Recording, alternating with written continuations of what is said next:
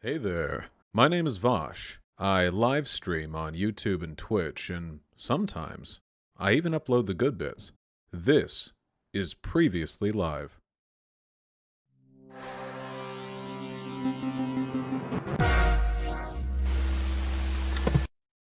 Hey, how you doing? I'm doing pretty okay. My apologies, by the way, for transposing the date of our conversation. Man, you're not supposed to tell them that. They're supposed to think that they had no idea, man. No, I like to remind my audience that I am startlingly incompetent when it comes to planning out anything for my channel. They need to be reminded that I'm not a professional. I hear you. Yep. Yeah, I hope, I heard you would talk about drama on your page. I was following some of that. It seems like a non-stop feature of the channel, unfortunately. It's a non-stop feature of the internet, my friend. That's kind of how it goes. I kind of, I had some similar drama, albeit not as, like, I don't think it was as controversial as what happened with you, I guess, but I made a video on, I think I do, like, TikTok videos and stuff. I don't know if I told you. Yeah, and I looked up your channel, and I looked at your stuff. Oh, well, thank you for that. Forget me a couple of views so I can pay part of my utilities. Yeah, I did this video. I was making fun of, like, white women, you know what I mean? Like, poking at white women. I did this white woman song where I was like, white women ruining everything for everybody else. Yeah. All the comments, people were flaming about it, you know what I mean? And then I made a video response where I was like, okay, guys, here's, like, the history of white feminism and its implications on, like, women of color and people of color in general. They were still mad. And we're getting to the point, I feel like, where it's like, we got to be able to, racism and stuff like that and transphobia, too, in the case of J.K. Rowling, it doesn't matter, like, whose mouth it comes from. It's still transphobic and bigoted, you know what I mean? Yeah. Yeah, we're afraid to look at it. Well, when people, I think when people get mad about stuff like that, the last thing they're ever going to respond to after the fact is some kind of, detailed historical explanation for how their outrage is rooted in, like, ill concern or something. Folks, Right. When they're mad, they're mad. They're looking for an apology most of the time. Sometimes not even that. Sometimes it's just, they're mad. That's it, really. Right. Yeah, I think, like, we've gotten into a place now where we're a little too comfortable with our, at least tell you the truth, I stay away from the online, I used to be pretty black-pilled about leftism and stuff. Used to be? You mean you have a more positive opinion now than you used to? What on earth could have caused that? Walking outside, my friend. I walk outside and I realize that not everybody is as bad as they are on the internet. That's instructive advice for my community right there. My God. Cause man, I'll see. I know how it is. Like, I'll see, like, when this whole Russia thing started, seeing people who were, like, buying into, like, the freaking Russian propaganda. I was like, this is horrible. And then I walk outside and I realize there's normal people out there in the world. When you go on Twitter. When you go on Twitter, it feels like it's Red Dawn, like the Russian invasion succeeded not only in Ukraine, but in the American hearts and minds. And then you go outside and literally everyone everywhere supports Ukraine. It's like, oh. Right. It's just the online left that's like that. Great. Yeah, that was my key to it. I have to stay away from, because it can be harmful basing it all online, too, I feel like, because I feel like the loudest, it's like they say the loudest voices, like, not necessarily there's, like, a silent majority in some instances, and, like, if you look at, like, online leftists versus, like, real world leftists, it's like real world leftists are doing, like, mutual aid and stuff like that, and then online leftists are talking about, I don't know, slur discourse, as if that's, like, relevant right now, Oh, I love slur discourse. Don't take that from me. It's my favorite really? shit in the world. Absolutely. For real, though, I unironically think a lot of what's wrong with the online left actually is Russia. It seems like a ton of the bad info that lefties online employ, like, can be cited almost directly by, like, RT sources and shit. And when you think about it, like, the way Russia uses, like, online intel ops to try to soften up other countries, like, it's like, oh god, they fucked us. Like, they may lose this war, but they fucked us for the next century. Leftism everywhere is fucked now, because now all the online avenues of engagement are like terma-fucked by these by people who think that like supporting Putin's like fascist war is somehow necessary for the international proletariat. It's like, Jesus Christ. Well, this ain't the first time I've seen this happening, man. You know what I mean? Like, how familiar are you with the Israeli-Palestine situation? I don't like calling it a conflict because Israel's, the worst party in that instance, but fair and pretty familiar. Yeah, like there was a time I remember where it's like there was a lot of support from leftist types for groups like Hamas. And I'm like, Hamas like hurts Palestinian civilians, man. That's not a group you should. People are like, they're a resistance group. No, they're not as bad as Israel is right now, but like, they're a right wing group, No, I'll own up to this. As recently as like a year and a half ago, I felt this way because I was doing that like brain dead. Like the whatever evil to defeat the American aligned evil bullshit or whatever. But America bad. Yeah.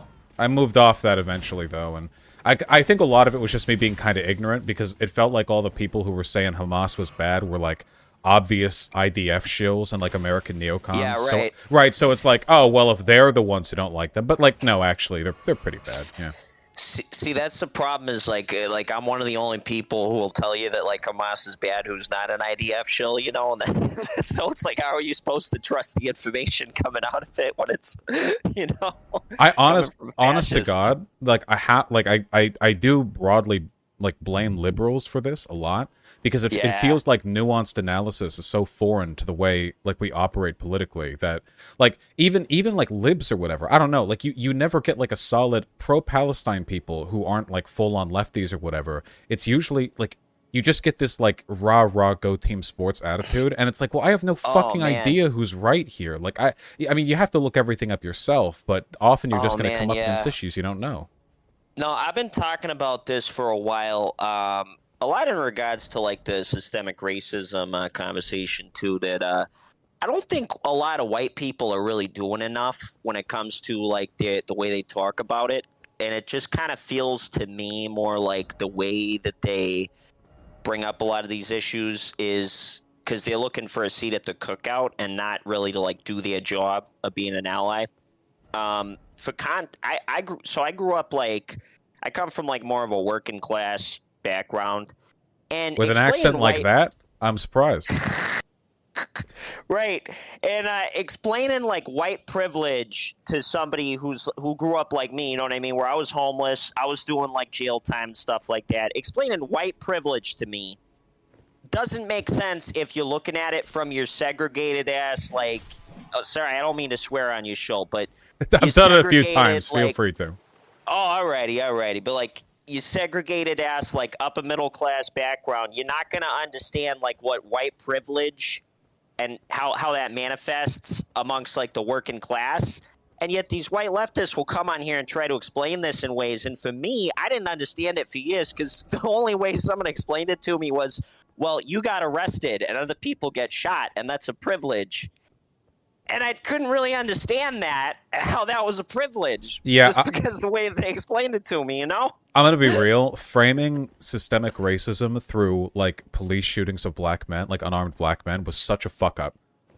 Because even though they happen way more in America than they do in other countries, like proportionally, and even though there is a real bias there, it's still something that happens infrequently enough. Like you track a couple hundred times a year, I think, or like up to 1,000 or something. Yeah. Like this isn't a lived experience for every like white kid ever that you can just point to and go, ah, yeah, see, there it is. It's a real issue, but it's not like the most immediately politically expedient way of framing it. I feel like the fact that the average like black household in like value is like 148, the average white household value is like probably a better way of immediately relating those concepts. And not to mention, like, statistically, I can't remember the numbers off the top of my head, but statistically, like, how hard it is to come out of poverty when you're in a white family versus a like black family or Hispanic family. Yeah, that's like that's like insane, and like I agree with you on that with the police brutality thing. Is it's like there's it's just so variable. Like if like you're talking to a poor white guy, like what if that poor white guy is a friend who like died of the police? Like you're never like that's just it's never gonna run with them. Right. It's meaningless to them. And it doesn't even explain like the cause of those issues, which is like the income stuff, inequality, like you were saying, and it's just overall you just can't comparing like the two experiences is going to lead us to centering the experiences around white people when we're talking about racism. It's weak, like from a systemic perspective as well, because like it's a systemic issue, but whether an individual cop like arrests or kills a black guy, like a lot of that's just going to come down to that cop and his psychology. And you look and he's got like 18 prior like write-ups within the department, and it's like, well, all of this is like layering past the abstraction in so many ways. I just feel like, and then the liberals make it worse because they don't talk about like class privilege. So like you go up to a poor white kid and it's like, okay, well, you're privileged, and like the poor white kid is like, okay, well, I know I'm not, but they don't bring up class, so it just feels like bullshit voodoo science. And exactly. And it honestly, dude, I don't even think most liberals, and I'll even say white leftists, don't even think that like white people can be poor too in this country, which sounds bad. But like, hear me out. It's like if you don't address like the intersectionalities of like whiteness, then how are you supposed to like understand like racism and stuff like that? Because man, like working class white people are super racist. I used to work construction, and like the N-word was like a normal part of everybody's vocabulary on the job site. Man. Used as an article, it was like the third most used word. Right, and that's like a normal thing. Like they don't have like nobody's advocating for like gender neutral bathrooms down in the hood. That's not like that's not a normal thing, and it's because we don't like. These conversations have like been what is it like geared towards like champagne socialists for too long, and it's like not everybody can get on that level. Not everybody can go and look up. What was that? You meet people where they are, right?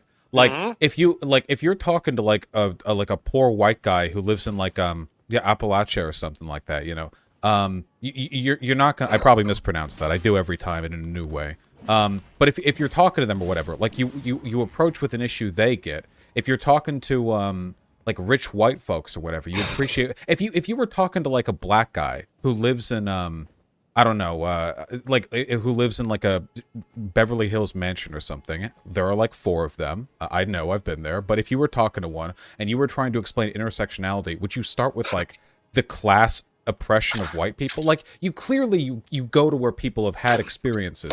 You try to work with those, and then you bridge it out from there. Right, exactly. I will say though that to a certain extent, I do think some people are willfully ignorant nowadays, because like we're living in an age where you got like all the internet and stuff right at your fingertips. So when I look at stuff like with these like anti-maskers and stuff like that, it's like I know that it's hard to look at like a government document talking about systemic racism and stuff like that, but like you can look up information on the vaccines that's like worded in like so many different languages that's so clear for everybody. It's like there's really no excuse to be ignorant in the age that we're living in. Yeah, I mean, I guess it's just like the validity of that info to them, right? The same reason that I wasn't listening to like IDF shills about Hamas. They probably aren't going to trust the CDC about anything regarding like masks or vaccines or whatever else. And like, you can have all the info in the world. I mean, sometimes you get those like fundamental like anti-epistemic types where it's basically impossible to convey anything to them because they'll always fall back to some other justification like God or whatever. Yeah.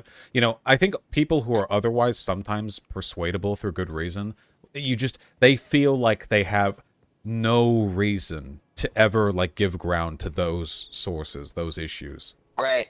It's all the Jews, man. Yeah, well, hey, that's the common scapegoat, ain't it? And QAnon has gone basically right back there with the blood libel shit. So, I mean, we're basically right back to the fucking starting point of like 3,000 years of European conspiracy. So, yeah. Right. Yeah, my family's Jewish. I was seeing them this week. I was wondering where like I could get my CNN connects or anything like that. I don't know where to find it. Is there like a sign up, guys? If you guys know, drop it in the chat. If there's a sign up for Jewish people getting on CNN and stuff. I grew up in a Jewish neighborhood. I'll hook you up, okay? You listen, okay? Oh, there you go. This is your real birthright. We'll get you that power. Yeah, the real birthright. The actual birthright trip is to the Skull and Bones Club. The Israel one's just for PR. Yeah, exactly. Oh man, I keep seeing them. They have like birthright ads on TikTok. They're trying to get these kids on, and they turn off the comments. You know? Oh God, they better. Jesus, yeah. No, but Zoomers hate Israel. Yeah. I remember watching what was it? Like on YouTube, they had like a birthright YouTube channel. And it was like all these like fun. It was like a Jewish parody of like Dynamite by Tayo Cruz or whatever. We go and light this menorah like it's Hanukkah, and it's funded by fascism. Like unbelievable. And I had 9-year-old me had no idea. Yeah, every note sung by like the slaves taken from the children of Gaza. You know, like right. Yeah, production value from jewelry we stole from their widows. You know, it's like it's really dark shit. You know, and it's impossible to talk about this too because like on one hand it's like it being in a vice because like on one hand Israel does some really bad shit and on the other hand like there is never in like the past at least 80 years been a worse time in America to make a fuss about anything that could be considered anti-Semitism, what with QAnon and everything. Like, I feel like there are so many bad actors who want to jump onto that, so it's like, fuck. Well, right. Okay. Yeah, all right. I think it's tough for a lot of at my synagogue actually they have some conversations about the whole Palestine thing, which I don't think a lot of Jews are as willing to have as much as you'd think. And, I think what it comes down to is for me personally, I have to avoid any Americans who say free Palestine because I can't trust you to not be secretly an anti-Semite, you know? And so I just kind of focus on what, the Palestinian civilians want out of their movement as opposed to what like some Americans who don't understand foreign policy are going to say about it. Because at the end of the day, it's like, I'm contributing a lot more by donating to the Red Cross over there and stuff like that than, just listening to some online lefties shill for Hamas or the IDF, whichever one they want to pick, you know? Yeah, it's especially since the weird the thing that really gets me too, okay? The thing that really activates my almonds is when people in the online left talk about the Israel lobby, okay? Because they don't seem to understand at all. The Israel lobby in America is just the neocon lobby with a coat of paint. Israel doesn't control anything in America. America controls Israel. They're the world's largest and most expensive U.S. military base. The reason they exist is because we want them to. They're our geopolitical puppet. Like, the idea that Israel is calling the shots in America is ridiculous. But the lefties, it's like the Israel lobby. Well, what the fuck do you like? This country, this tiny country in the Middle East, is like puppeting the U.S. How? What resources are they giving us? Like nothing. It's just made up. Yeah, I don't think they even understand what Israel like actually was back in the day. Is the way I call it is it's like Jewish Australia, right? Where it's like they just kind of. I'm sorry. They just kind of. No, it's true. Yeah. No, it's funny, just right? They just kind of dumped like all the like refugees from the Holocaust in Israel, and didn't have any and like a lot of these people, man, like they didn't necessarily want to be there. They just like wanted to not be persecuted. So they did said, it because okay, we'll get dumped. The Western powers didn't want to accept Jewish refugees. They were like, "Fuck, we got to put these guys somewhere. We don't want Jews in our country." Like, okay. Right. So they made Jewish Australia. They put a bunch of like people with a bunch of the indigenous people and take their land. Yeah, fun. Oh man. Yeah, it's not good. It's not good actually. It's quite bad. Right. The whole situation. Sheesh. I don't think it's a situation that's ever going to really we're ever going to really find a good solution to it, because I can't even agree with a two-state solution, to tell you the truth, because to me, acting like Ashkenazi Jews are like indigenous to Israel is acting like me, who's my great-grandfather was Russian. If I just went to Russia and just decided to call it Stixie Land, all of a sudden, and said, hey, guys, this is my Stixie Land, I'd support you. Yeah. I mean, Russia's doing the same thing, so I guess two can play at that game, Putin. Yeah, no. What are you like, Michelle Obama? You don't go high. We're going low. Okay, we're every Right. leftist just form breakaway anarchist regions of the your imperialist powers that you live in. Exactly. Exactly. God. I'll start a 60 land. That's my way of getting back at them for beating me on multiplayer games that I can't that are too old for any like Americans to be playing. Yeah, You ever Dota notice 2, that? Counter Strike. Yeah. You We're ever gonna notice fucking that how show. like it's always like the Russian dudes who come on and just like cream you? Yeah, it's they live They're in really good at Russia. video games. They're in Russia. What the fuck else are they gonna do with their lives but get really like Right, obsessively good with a video game? Like Jesus right, Christ, give them this at least. right. I start thinking I'm good at Bloodborne today when I'm like beating these Chalice dungeon bosses. Then I go on YouTube, see like some Russian guy going, "Hey guys, today we're doing Bloodborne with only a pistol." Okay, so I will show you how. I yes, Unbelievable. nothing but slight damage you do when you fall from higher surface onto their head. 6 damage per Yeah, land, right. 100 shots to kill Bird Dog. Let us go. 32 minutes to beat the game. Orphan of Cause destroyed in 37 seconds. No platforms even to fall off there. They just do it. Oh man, Bliatborn. that's something. Bliatborn, yeah, right. God. I've been wanting to make my new character. What is it like? I want him to look like Rasputin. You know what I mean? Uh-huh. Wait, you're Like playing the Rasp. Bloodborne? Oh yeah, I played Bloodborne. But in March of 2022? Is there anything else on your to play list? You know what? My girlfriend wants me to play Elden Ring with her, but I told her like it's a really hard game, babe. You know, and I played through some of it. It looks pretty easy. And we have Elden Ring, but she's all like, "Yeah, I want to learn," but she's so busy because she's the store manager at a Hot Topic. So we're robber barons essentially. You know, Return to tradition. Right, exactly. Yeah, I get that. When you make it a group project, you quadruple the playthrough time. It is a very fun game. I really like it. Yeah, I was seeing you were doing a charity stream for that. For Ukraine, I remember. It looked pretty neat. I want to try it. It's just I get so fixated on a game when I'm playing it, and I just picked up Bloodborne because it was in my library, but I didn't understand how to play the game, so I just like kind of put it down, and then I picked it back up, and then fell in love. But it's it's just kind of No, approach it at your it's pace. One of the things that makes these games really good is that they're basically timeless. yeah, They you could pick up Elden Ring a decade from now, and I think it's going to be just as good as it is to play right now for me. right. So yeah, I don't know. These games just they feel like hallmarks basically. Like they like mark time periods that anyone can return to. Right, exactly. I'm trying to think on something we disagree with, Vosh. This is Uh-oh. proven to be very hard for me. Well, we could always keep agreeing in a comedic fashion. Yeah, And that's my true. audience doesn't get much of that. Really, no, like really though. I do appreciate you hopping on. And in terms of like, okay, you said drama. Now, Yeah. I've dealt with a good bit of it. I want to know what have you been through? Like what ringer have you been strung through? Give me because you gave me one with the white women, but hit me up. I want to know.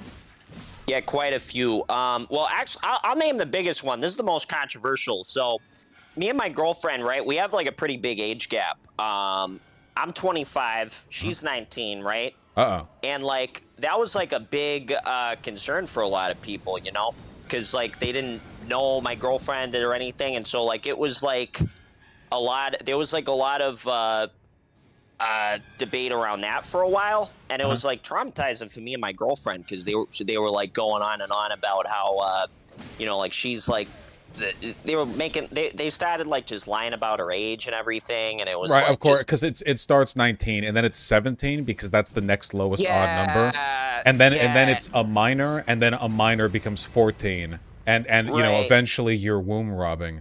Yeah, I know and how it's like online with that discourse sort of works. thing, right? And with that sort of thing, it's like I understand like being concerned about a relationship with an age gap, like guys, because we got a big age gap. Don't get me wrong, but it's like, I just think at a certain point, it's like you have to understand that like when our entire family and friend group doesn't really mind it, and there's like, what is it? like she's got like an associate's degree and works as a manager at her age. It's like she's not exactly like a little kid we're talking about here, you know? Yeah. And Yeah, it's, I think for stuff like that, like in terms of stuff like that, like it's personally, I'm older than you, I'm 28, but when I see her talk to 19-year-olds, like on Tinder, for example, you know, I've hooked up with 20-year-olds, I guess, and like like, you know, I won't sit here and hoity-toity about how that's beneath me, because it sure as shit ain't. Oftentimes they come across as kind of, I don't know, 20 years old, so I don't know how long I can hold a convo with them.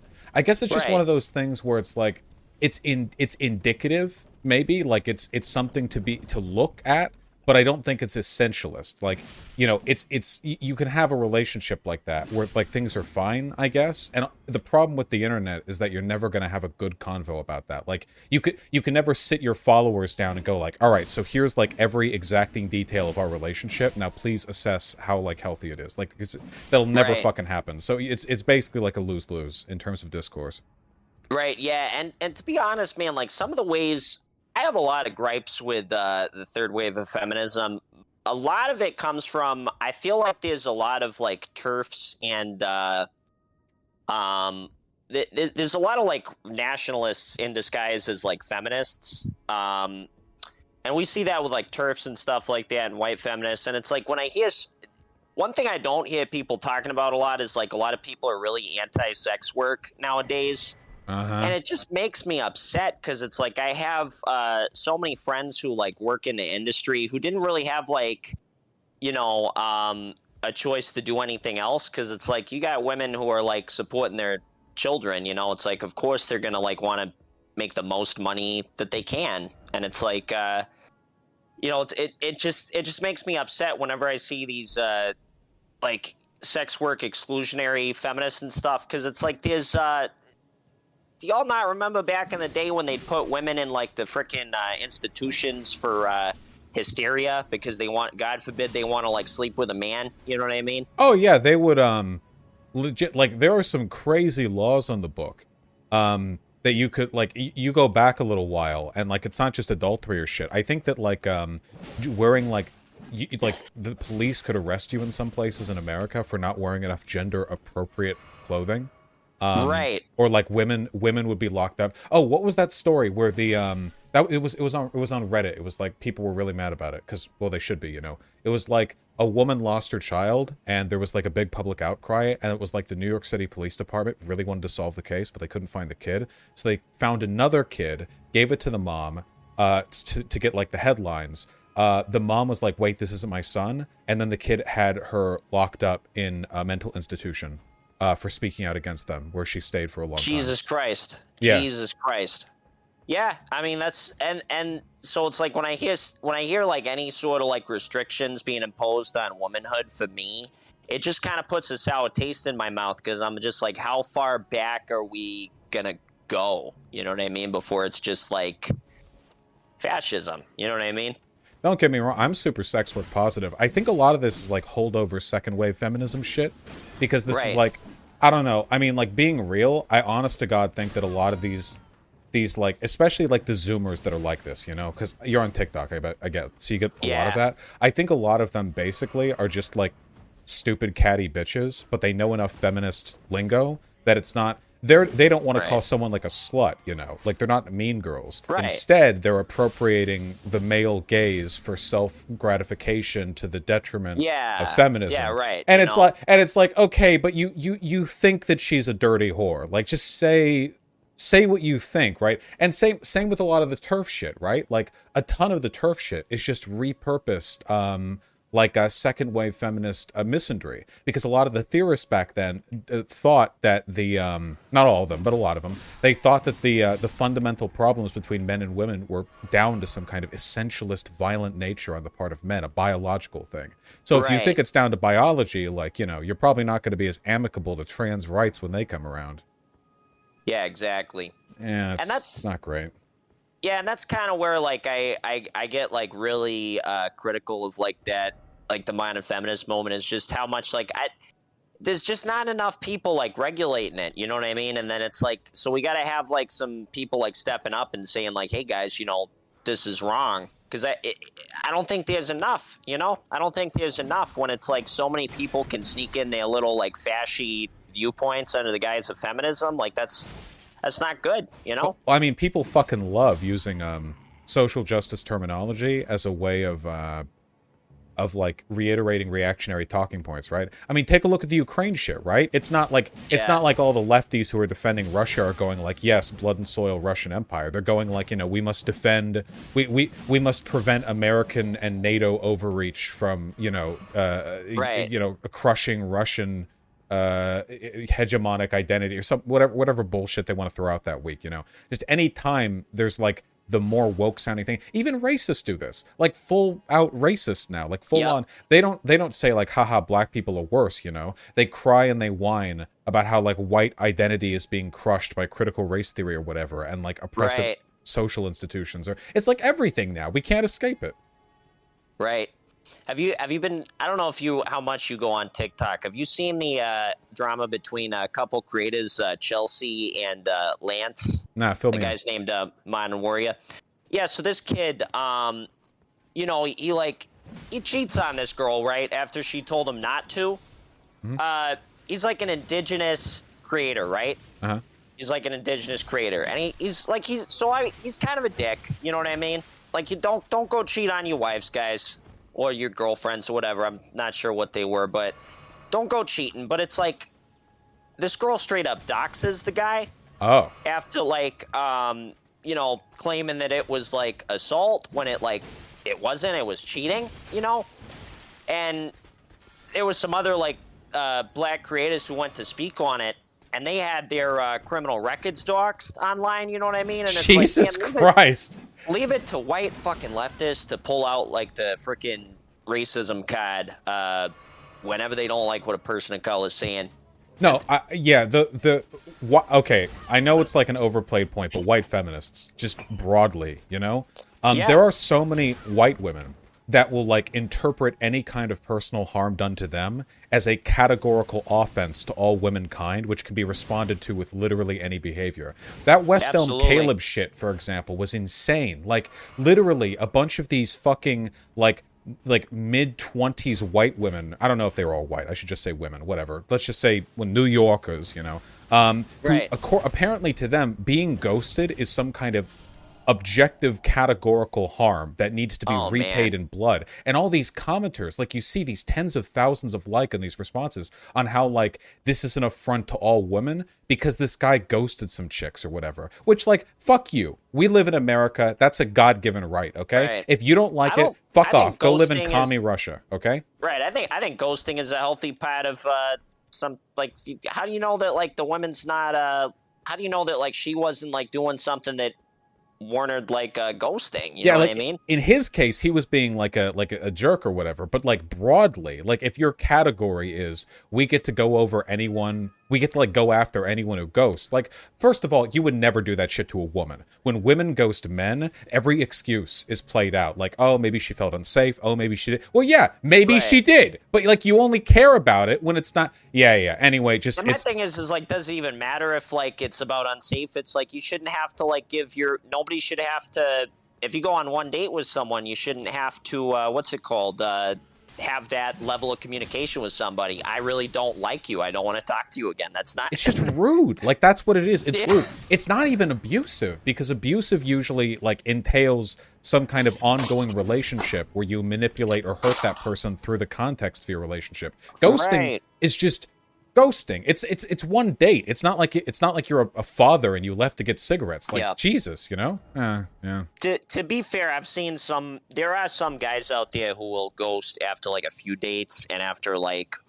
there's the problem with a lot of men is that I'm gonna go on a little rant, Vosh, about men, all right? Yeah, kill me. A lot of men, they feel like they have, the way that like you get girls is like they listen to too much of like these like guys like Ben Shapiro or whoever like the new like incel tuber is now. Mm-hmm. They think that you gotta like treat these women like garbage and stuff, and that they'll love you for it.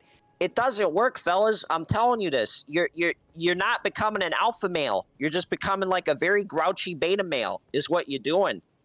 You're just hurting yourself in the process of trying to be an alpha male. Because like, here's the thing, man, is like, I've slept with like over 100 women in my life.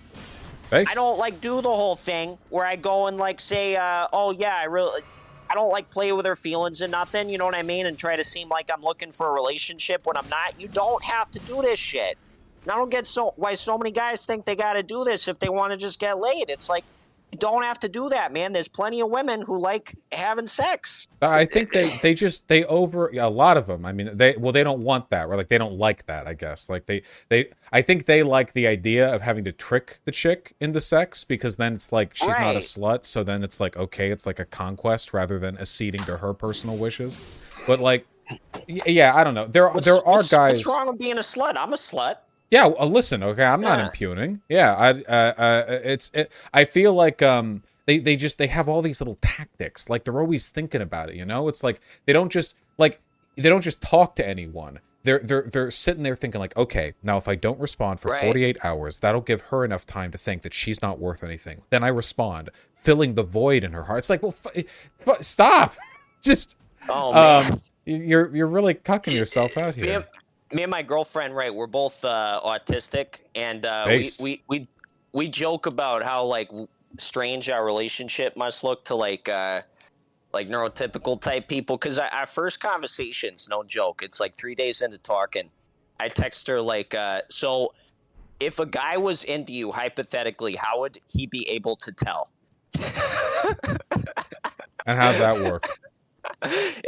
We're going on what is it, like I think 6 months on we had on the 22nd. We got 2 damn anniversaries is the problem of like when we became a couple and when we first had a first Discord date. So yeah, it's confusing. But like what is it like? Discord. Like, your 19-year-old girlfriend you got off Discord. I see. Right. the context. It adds up. Oh, it adds up, right? Yeah, no, that's where E-Date is. It was so funny. We met over like TikTok and stuff, and that was our first Discord date. It was watching Howl's Moving Castle, but being autistic, it was more of like talking for 8 hours and then turning on the movie and then pausing it again to talk about something, you know. This is a good time, right? Yeah, it was a good time. But fellas, I'm telling you, man, like you don't have to be an asshole to women to get them to like you, man. Like, you can be nice to women, and they're going to look at my girlfriend's a babe, and I'm nice to her. You can make it happen for yourself. Yeah, the only I am also autistic. The only tactic that I use when I'm like meeting people on Tinder or whatever is that I act a little extra autistic to them at the beginning, you know, just like that little extra spice. Because if that's enough to make them not interested, then I don't want to talk to them anyway, you know. I don't want them to be on the brink of wanting to talk to me. I want them to want to talk to me. So a little bit of tactical autism, you know, gives them the you know, like that extra excuse at the beginning to not. But then after that, you know, it's smooth sailing. And it's so far it's worked out pretty well. That's all you got to do, you know. I think I think a lot of these it really grosses me out, a lot of these like incel YouTubers and stuff like that, because I'd honestly almost, as a grooming victim myself, I'd almost compare it to grooming, what they're doing to these young boys. Oh, for sure. Know? No, yeah, 100%. Agreed, totally. It's just totally unfair to them to be growing up feeling like they have to, what is it, because what they're teaching them, right, is this like manufactured confidence. It's not like real confidence that you have, you know, where it's like you feel good about yourself, and therefore like you surround yourself with people who appreciate that side of you. It's like they want you to like put on a front of being this like confident person because you don't want to come off as weak, and then it's like it becomes just this like people aren't learning to like develop into anything but like this sounds like stupid, but like they learn to develop into stuff that's just kind of made for the female, this imaginary female gaze that these guys have. You know what I mean? The fake ladies who are like you know, who only bend to the strong and are utterly worthless, like an internal moral sense, but are also like the gatekeepers of like this imaginary woman, basically. Yeah, and it's just sad to me because it's like a lot of these guys, you know, it's like they you know, it's like you do some time to like focus. I was actually celibate for a year, truth be told, when I got sober, and it changed a lot of how I looked at things, because like I stopped like manufacturing this kind of confidence like a lot of people taught me when I was growing up, and I found like some true confidence, and I just feel better about myself, you know. And I hate that these younger kids, because I mean, back when we were a kid, you know, we didn't have like incel forums that you could go and look Thank in. That God, like, yeah, Jesus. it's like these kids like what a aren't relief. they're not growing out of puberty, because like there's people telling them this is not puberty that's to blame for you not getting laid. It's feminism. It's the feminists. Yeah, the reason you're not my getting brother laid. in Christ, you're 14 years old, okay? Just be patient. Pussy will come. Like, Right. like you're don't like there. You see these people who are like borderline suicidally depressed on Twitter because they're like, you know, I'm in sophomore year of high school and all my friends are saying, "You're a fucking child. Stop!" Like Right. Jesus. Like when I listen, okay, the internet was around when I was in high school. Like, you know, maybe not the way it is today, but like back then, like. What I thought about, like, hey, I'm not getting laid like I want to. Like, okay, you know, oh, that sucks a little bit. I will eventually. Like, I think that was like the default mentality, was just this kind of, you know, tepid optimism. But nowadays, like, so many people are just like suicidally depressed over it, over nothing. Right. See, that was back when, like, when I was a little kid, I was watching like Lacey Green on YouTube, because that's the people we gave a platform on YouTube, was people like Lacey Green, not like these freaking like degenerate freaking incel tubers, you know. Lacey Green had a wild fucking career arc, I have to say.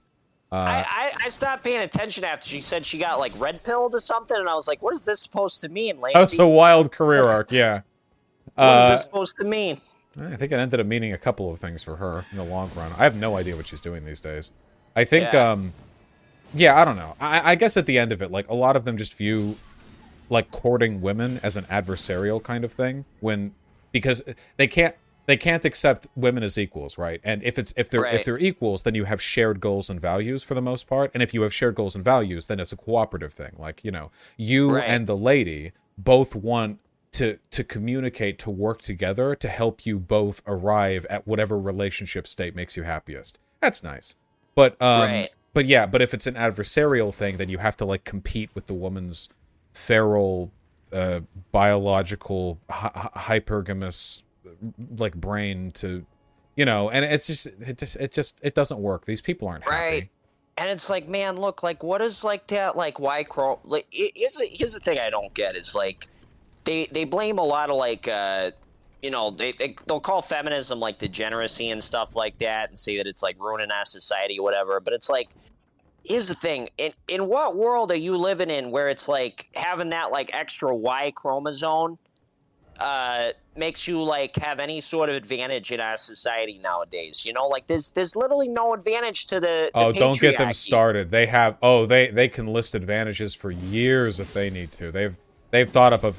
In fact, if you think about it hard enough and, you know, very selectively frame all of human history, women are the most privileged group to have ever existed. Right. But it's like, even then, it's like every single example I see them pull has to do with like old hunter-gatherer societies, you know, like that's the way things were. And it's like, that's not the way things are now. Like what's stopping like a woman from being a lawyer versus a man? You know what I mean? What's stopping that? Biologically. Well, they think about sex all the time, like constantly, and as a product of that, the female privilege is all about being able to get laid easier, which, yeah. I'm sure like watching that 70-year-old judge stroke that gavel is just going to make it hard for them to focus if they're like trying to win a case, you know what I mean? Yeah, exactly. It'd be disastrous. Always on It'd the be mind. disastrous for a rich white kid who got a DUI and needs a good defense lawyer, you know? Yeah, it's just, I don't know. I just think they project it all into that. Because if you want to, like, they do this thing. It's like, well, any woman, any ugly lady can get laid if she goes to a bar and just puts her leg up on the table. And, you know, not really, but, like, let's say that was even true. Would that be good for her? Like, would that be fun? Like, or is there a reason? What's that tweet that I saw ages ago? It's a really good one. It was like, it's like women complaining about being single when I'm here is like saying there's no food to eat when there's a perfectly good hot dog outside on the ground. It's like if you frame this with no consideration for what would actually like be desirable, then sure, yeah, you know. I'm gonna go eat a hot dog on the side of the ground. That makes sense. Look, okay, extra seasoning, honest to God, That's true. authentic New York flavor. Is that how they season it in New York? That sounds like a New York thing. Listen, I don't know. It does seem like a thing they would do, and then like bougie New York lawyers would tell everyone who doesn't live in New York they have to try it, and then you go and look at where they're getting it from, and it's a boutique where the hot dog costs $28, and the dirt is like actually paprika or some shit, you know? Right. I'm gonna tell y'all some trade secrets, right? As a Bostonian, that New York doesn't even have the best pizza. They don't even have that going for them. I thought that was like the only thing that we had going against us was like the pizza wasn't as good. Not true. You go to what is it? Rena's on Hanover Street. You got like the best goddamn cheese.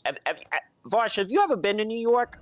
No, I've not been to New York. It's the worst fucking city. I'm telling you. Yeah. So is that true? Let me get this right. So like it's like 40. It was like 40 degrees out the other day. You know what I mean? And it was like pretty cold. I was walking around. It's like pretty cold. I was wearing like I think 2 layers, like my suit jacket and my button up because I was taking my family to the museum. Uh-huh. You go to New York on a 40-degree weather day, the buildings are too fucking high because they want to keep building apartments that nobody's gonna fucking live in, and so the thing's a freaking wind tunnel. It's a goddamn wind tunnel. Yeah, you're. It's just a natural crowdsourced, you know, wind tunnel experiment. You're just part of the process, you know. I call it Satan's asshole. You know, it's like Satan's blowing farts at everybody all winter. It sucks. Yeah, it's look, we don't have anything quite like that. LA is a roasting hellhole, you know, for a little bit every year, of course. In Seattle, it hit 108 during the summer last year, and everything in Seattle is like a townhouse with no AC, because back when the city was built, the idea of a 108 day in Seattle was like a joke. So we just all died a little bit, I guess. We lost like 1 billion fish too. I think actually 1 billion. Like that was actually the number they reported. So that's what we have, okay? We're all trying. What we need to do is even it out, okay? I'll take your 40-degree days and make them 50, okay? And you can tune down my hot days. Right, exactly. Exactly. Do the whole like Stalin and Hitler meeting during World War II kind of deal, you know? The West Coast and the East Coast, joint armed forces meet right in Nebraska, shake hands, and exchange weathers. Exactly. Colorized. Yeah, no, it's Boston. It's like there's some. I think there's like a lot of privilege you get from living in a city, especially a city like Boston, honestly, that I don't think a lot of people realize. Because like, if you're living in like the deep south, right, it's like you don't have access to healthcare as easily as we do. You don't have that. You don't have like a public transit system. Like these kids growing up in the hood, right? Like down in like Mattapan, in my city, you know, Murtapan, we call it. You can like take a train up and go to like the Boston Public Library. You know what I mean? Mm-hmm. You got that privilege. It costs $2 to go on a train, go up to the Boston Public Library, get away from like your environment. People don't have the same shit in some place like Ohio, where there's like a really bad opioid epidemic. Yeah. And it's like these kids don't get out of the house, you know. So it's like, how are they supposed to stay out of trouble when it's like they got nowhere to get out of trouble, you know what I mean? Yeah, you can one of the most fun, and I'm using fun very loosely here. One of the most fun things you can do is look up cities in the US that have the worst opioid epidemic death rates, and then go and look at their urban planning and just watch as these stroads stretch out for miles in every direction. Just these bland, like semi-suburban towns that look like it was like a highway off-ramp, like gas stop that overgrew like with no like central, like you can so clearly tell with so many of these Midwest cities, like no fucking wonder they have nothing to do. There is nothing for the people here, you know? Well, you've read about how they got fucked over by Wall Street pretty much, right? Oh, I don't know who hasn't, but yeah, you mean like just like the Midwest broadly? I watched the whole documentary on Ohio specifically, where it's like these guys were,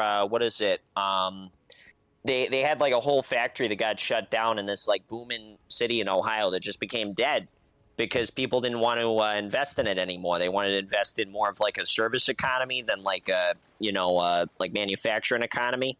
And it's like these people all lost their jobs and they were getting prescribed Percocets, and then they made Percocets illegal, so they started moving to heroin and stuff. And it's like so they were left without jobs and with like pain addictions. You know what I mean? It's like it's terrible what they did to these people. You know? Yeah, no, 100%. And we're never going to do anything about it either. You know, like no, yeah, it's because we call it flyover states and stuff like that, and like kind of blame people for living there, and it's like that's not cool, man. Yeah, not to mention like cool. like Nixon and Reagan both declared drug crises over like marijuana. This is the worst it's been, right? I'm pretty sure in terms of death rate, like the crack epidemic never reached the death rate. I'm pretty sure that like in the United States right now, like fentanyl overdose is the greatest cause of death for like 18 to 40-year-old men. I don't think any previous drug situation ever got this bad, but you know, before it's like, yeah, we'll commit $80 trillion fucking dollars to cracking down on this. And now it's like, I don't know, you know, maybe Biden will mention it like once or twice during, but you know, it's not happening in New York. You know, it's not, of course it is. It's happening everywhere, but like disproportionately, it's happening quiet areas. Right. I got some tea on war on drugs, but to tell you the truth, Fosh, right now you're I don't know if it's my side or your side, but the mic for some reason is it's making you sound like a robot. Is that doing it on my end? Is that true? I'm streaming right now, so my internet should be fine. Here, let me just rejoin the call 1 sec. That work? All right. Try talking. Hello. Okay, I'm gonna leave the call and come back if that's okay. Yeah, give me a call.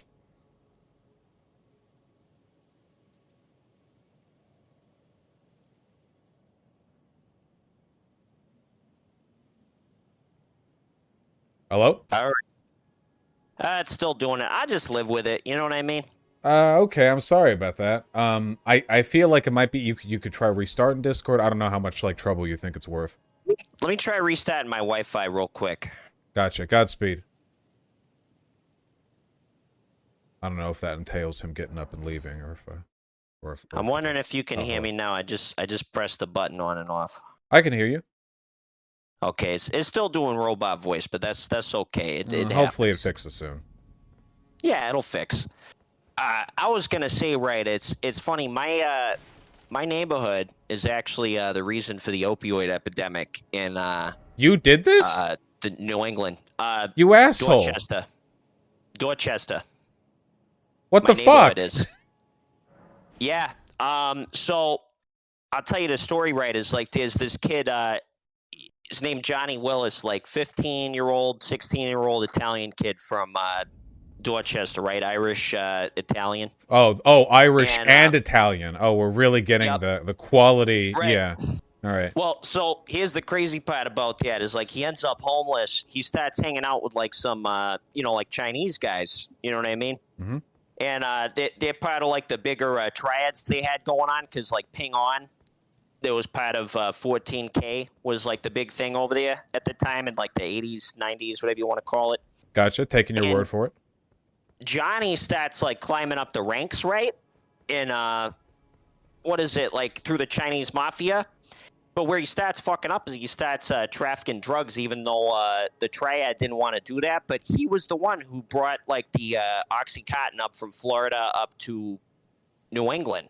He started it all, and that's how they got him, was because they were monitoring his phone calls, and that's kind of a big operation to be doing. You know, a little bigger than like some street gang wars. A little bit, yeah. Kind of kicks. The consequences were never the same afterwards. Right. I gotta say. Jesus.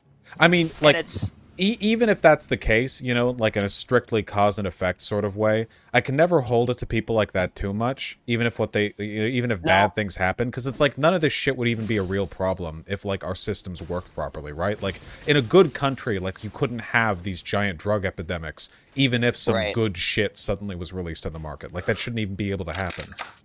Right. I mean, I'll tell you, man, it's like, it seems like a lot of the treatment for, as someone who's like, I'm in recovery myself, not from opioids, but from like Xanax, Adderall, alcohol, stuff like that. And it's like the treatment seems to be so focused on like how well you're going to function in society. Yeah. Society. But sorry, I had to do it. Thank you. But that's like the main focus, it seems like, is how well you're going to function in like society by society's rules. And it's like, that's not necessarily what a lot of these people need, because like so many of these guys who are like opioid addicts are these kids who like they work construction and they've been doing it for like 20 years, and so they got like a lot of pain and stuff like that. Oh, nice. When somebody rated my note fine on Bloodborne. Oh, but nice.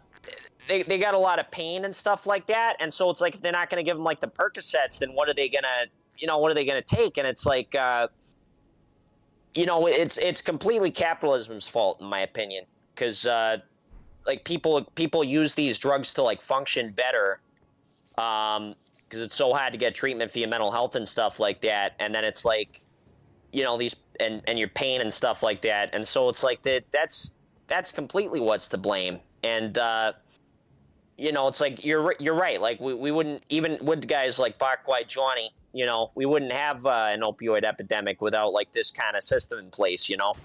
Yeah, it feels like often when it comes to rehabilitation with stuff like this, it's like it'd be like if a kid was so depressed that they couldn't get out of bed and they had to go to school, and like you're a parent, you're like, okay, so what can I do to fix this problem?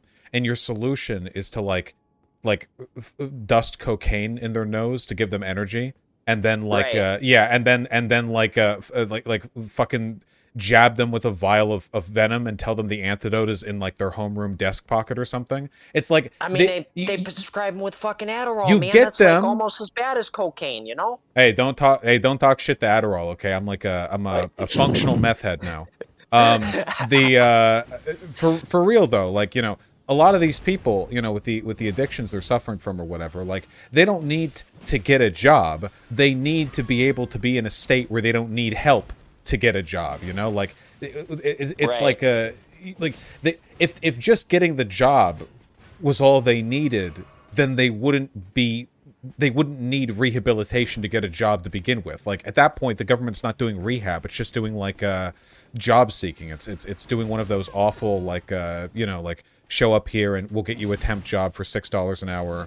Right, exactly. May or may not be under the table. Some of the recovery programs I've seen here, man, it's like they all they're just kind of money sinks for a lot of these people, and then it's like I know a lot of these people who are afraid to like go into to get sober because they think you got to spend all this money on rehab because that's the way they've like taught you how to do it. But it's like I didn't even go to rehab when I got sober. I just there's like free programs out there, and I wish the same could be said for a lot of other health issues in this country other than alcoholism, because there's like free programs you can do for stuff like addiction, but not the same for things like eating disorders, or which I'd argue eating disorders are like much more dangerous than addiction.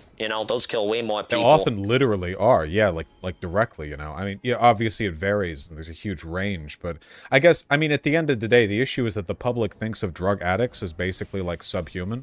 Like that's the right. kind of the root of the issue. So, you can put as much money as you want into these programs, but look, like recently the Biden administration, what was it, like as part of like some social spending, like some money to clean needles or whatever. If you think about it, for like 8 nanoseconds, the idea of providing clean needles and glassware and whatever else to drug addicts is a stupidly good idea. Like, obviously. Like, yeah. They're going to get their fix either way. You're not going to stop them. The government has spent billions trying, and they're not going to. Like, why not? Like, lure them in, Hey, junkie, you can have some free clean needles, and also here's some towels and a shower, and also, like, here's some nice food, and also, wow, hey, isn't this nice? Like, can we talk for a second? Like, and if they don't stay, like, fuck it. They'll be back next week. But people hate drug users, like essentially. So it's like, well, we're like paying for their drug addiction. It's like, well, it doesn't fucking work that way. Nothing works that way.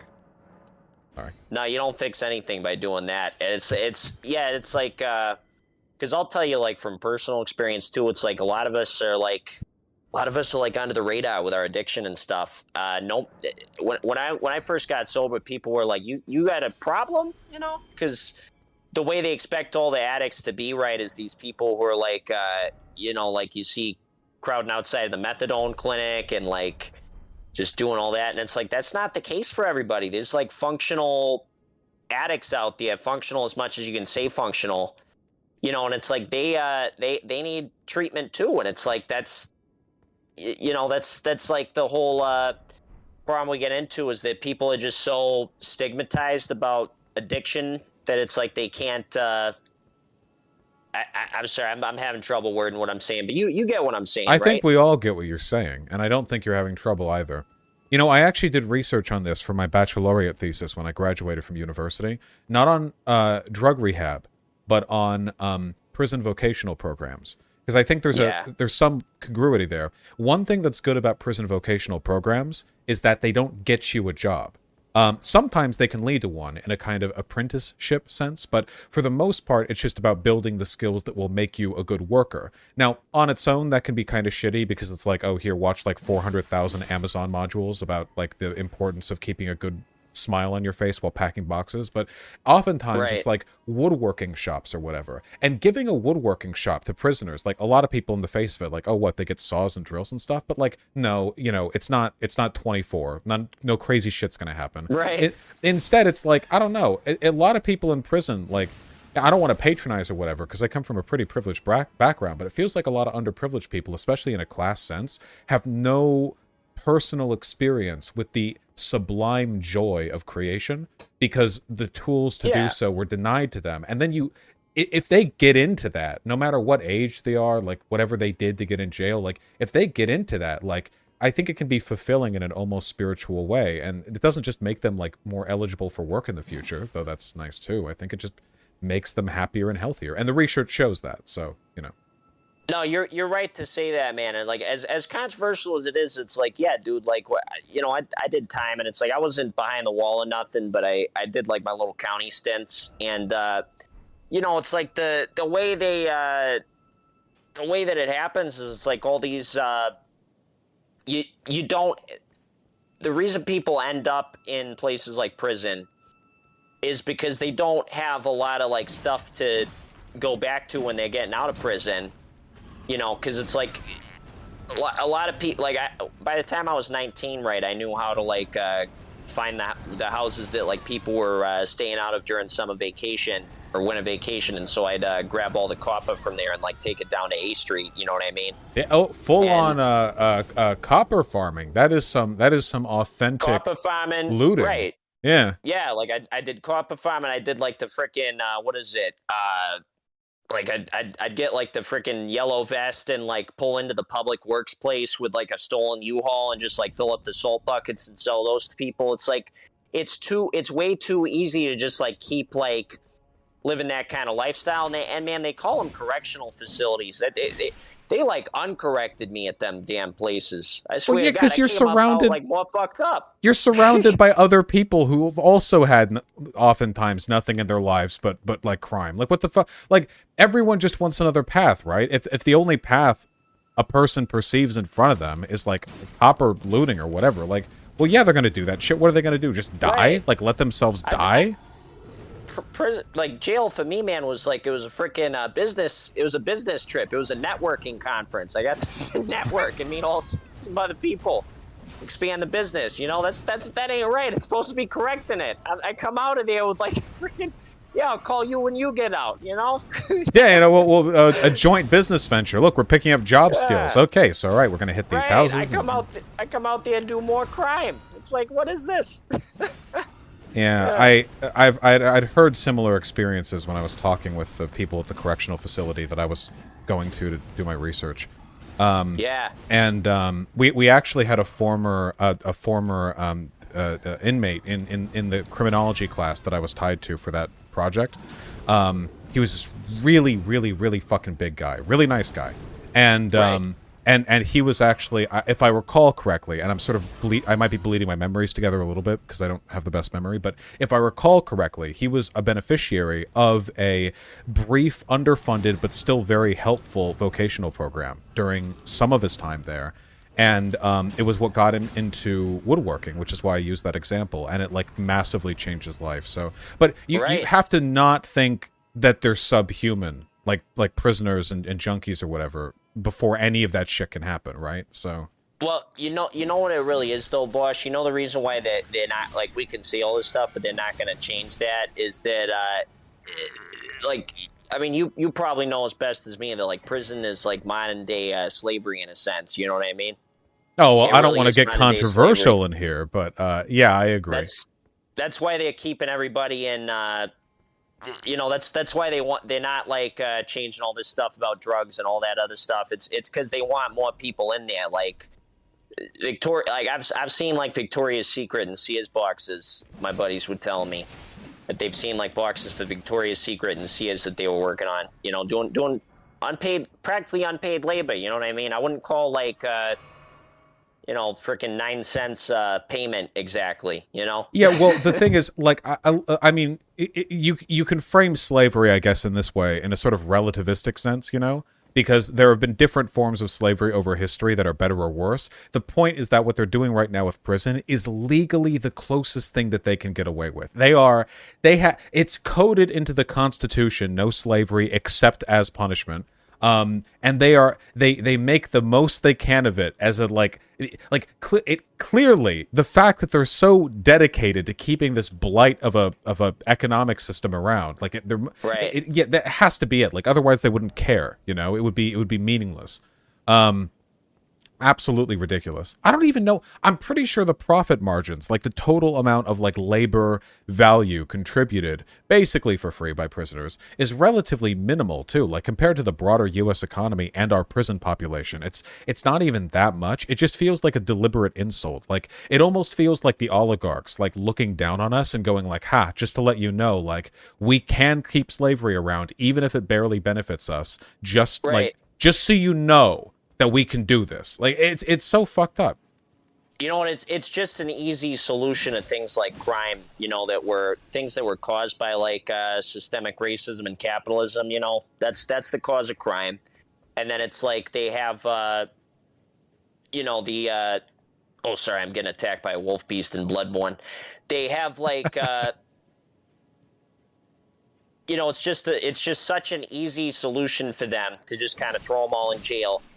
And the way I see it, man, is I talk about this point a lot when I'm talking about you know, proximity crime in black neighborhoods as well. It's like you're setting these people's houses on fire and then like blaming them because the houses weren't like up to code with the fire marshal. Yeah. And it's like you can't be doing that, but that's what they've been doing for years. Is they just like create problems and then tell people like, well, you didn't solve them, so that's your own fault. You know. Yeah, no, I completely agree. It's just, yeah, I don't know. A lot of it is like a desire to maintain a punitive system. A lot of it just feels like spite. I mean, I'm sure there's some kind of, look, I don't know. All right, hey, at least sometimes it gives us an opportunity to sound cool. Okay, when Zelensky in Ukraine, when he like unleashed a bunch of prisoners and gave them guns and was like, all right, go get at them or whatever, okay? It felt like very much a dystopian penal colony moment, you know? It's funny until you realize that we did the same shit in California when we sent, like, prisoners to go do firefighting. The California firefighters, they got paid, like, nothing to go risk their lives saving squirrels and shit. Yeah. Right, exactly. Yeah, it's like, that's the saddest thing about it, and it's it kind of gets on my nerves because I've seen a lot of people, right, who like there's a lot of inmates I know, like former inmates. I mean, I don't know any inmates currently, but they you know, they get out all this stuff, and it's like some guys I know have been doing like 20 years, have been able to like turn their life around, and 20 years is a long time to be doing it, you know. That is a very long time to be doing it. Yeah. That's what you meet when you're in recovery, because these guys, they come out and they do the you know, they get into the programs and stuff like that, and because they want to fix their life around, and yet like we don't give them the opportunity to do that of it, you know. How do you feel about changing the law so that it's only like class 1 felonies that have to be listed in a job application legally? Like legally, you make it so that you no longer have to list or can no longer be asked for anything except for like, you know, murder or like high tier shit like that. Okay, so here's my actually controversial. I do kind of agree, except I can understand a company not wanting somebody there with a history of like stealing. You know what I mean? Like shoplifting. I can understand that. I get why they would want it. It seems like a least harm type situation. Yeah. Because like I get why in terms of like non-violent like marijuana possession, no, fuck that. You know? Oh yeah, 100%. I'm pretty sure, like, even in America right now, like, I'm pretty sure, like, they ask you even if you've ever done marijuana when you buy a gun or whatever. Like, there's so much... It's still coded into so much of our legal structure. I got some controversial opinions on guns, baby, that a lot of liberals hate. Oh, if it's pro-gun shit, then it might be controversial, but it's not controversy my community is unused to, because I'm pretty fucking pro-gun myself. Yeah. Yeah. Gun control is fucking racist, man. That's the way I see it. Because, like, even going back to, like, before Reagan did that whole...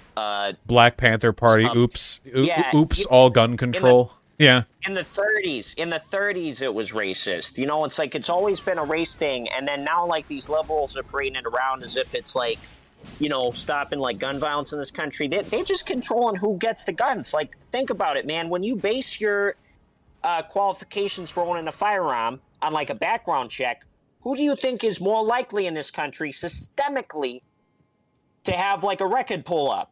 Who do you think is more likely to have a record? How many times are we going to see like these school shootings go on where they're like, oh, he just seemed like a totally fine guy, didn't have any prior history. It's because he was fucking white, man. He was fucking white. The thing for me is this seems like a lot like the drug issue, you know? It's like we have a problem with drugs in this country. I also think people should have a right to do whatever they want with drugs, you know? I'm libertarian in that respect. I feel the same way about guns. We have a gun problem in this country. I think people should be able to own them, but we do have a gun problem in this country. And I feel like a lot of the issue we have is that so many of the laws we have in the books are this like liberal, like means-tested fantasy of fixing all gun problems by, you know, having an 18-page checkbox like list that people have to fill out to prove that they've never done anything bad in their life, and only if they get that 6 months later they get their gun. And it's like, motherfucker, no, that's not how any of this shit works. If people want to get guns, they can, but like these policies are detached from reality. I remember back when I was younger and less aware of my station in life, white boy working at a frozen yogurt joint in Beverly Hills. There was a black guy I worked with from East LA I was talking with because we were buddies, and he talked about how he had an unlicensed firearm, which he dropped kind of casually. Didn't feel casual to me. My liberal sensibilities were offended, you know. I didn't freak out at him. Oh, God! Like, oh, why would you do that, you know? The fucker lives in East LA. Like, oh, yeah, like I'm ever going to give someone who has to live in East LA shit for getting a gun, like, under any means necessary? Jesus Christ.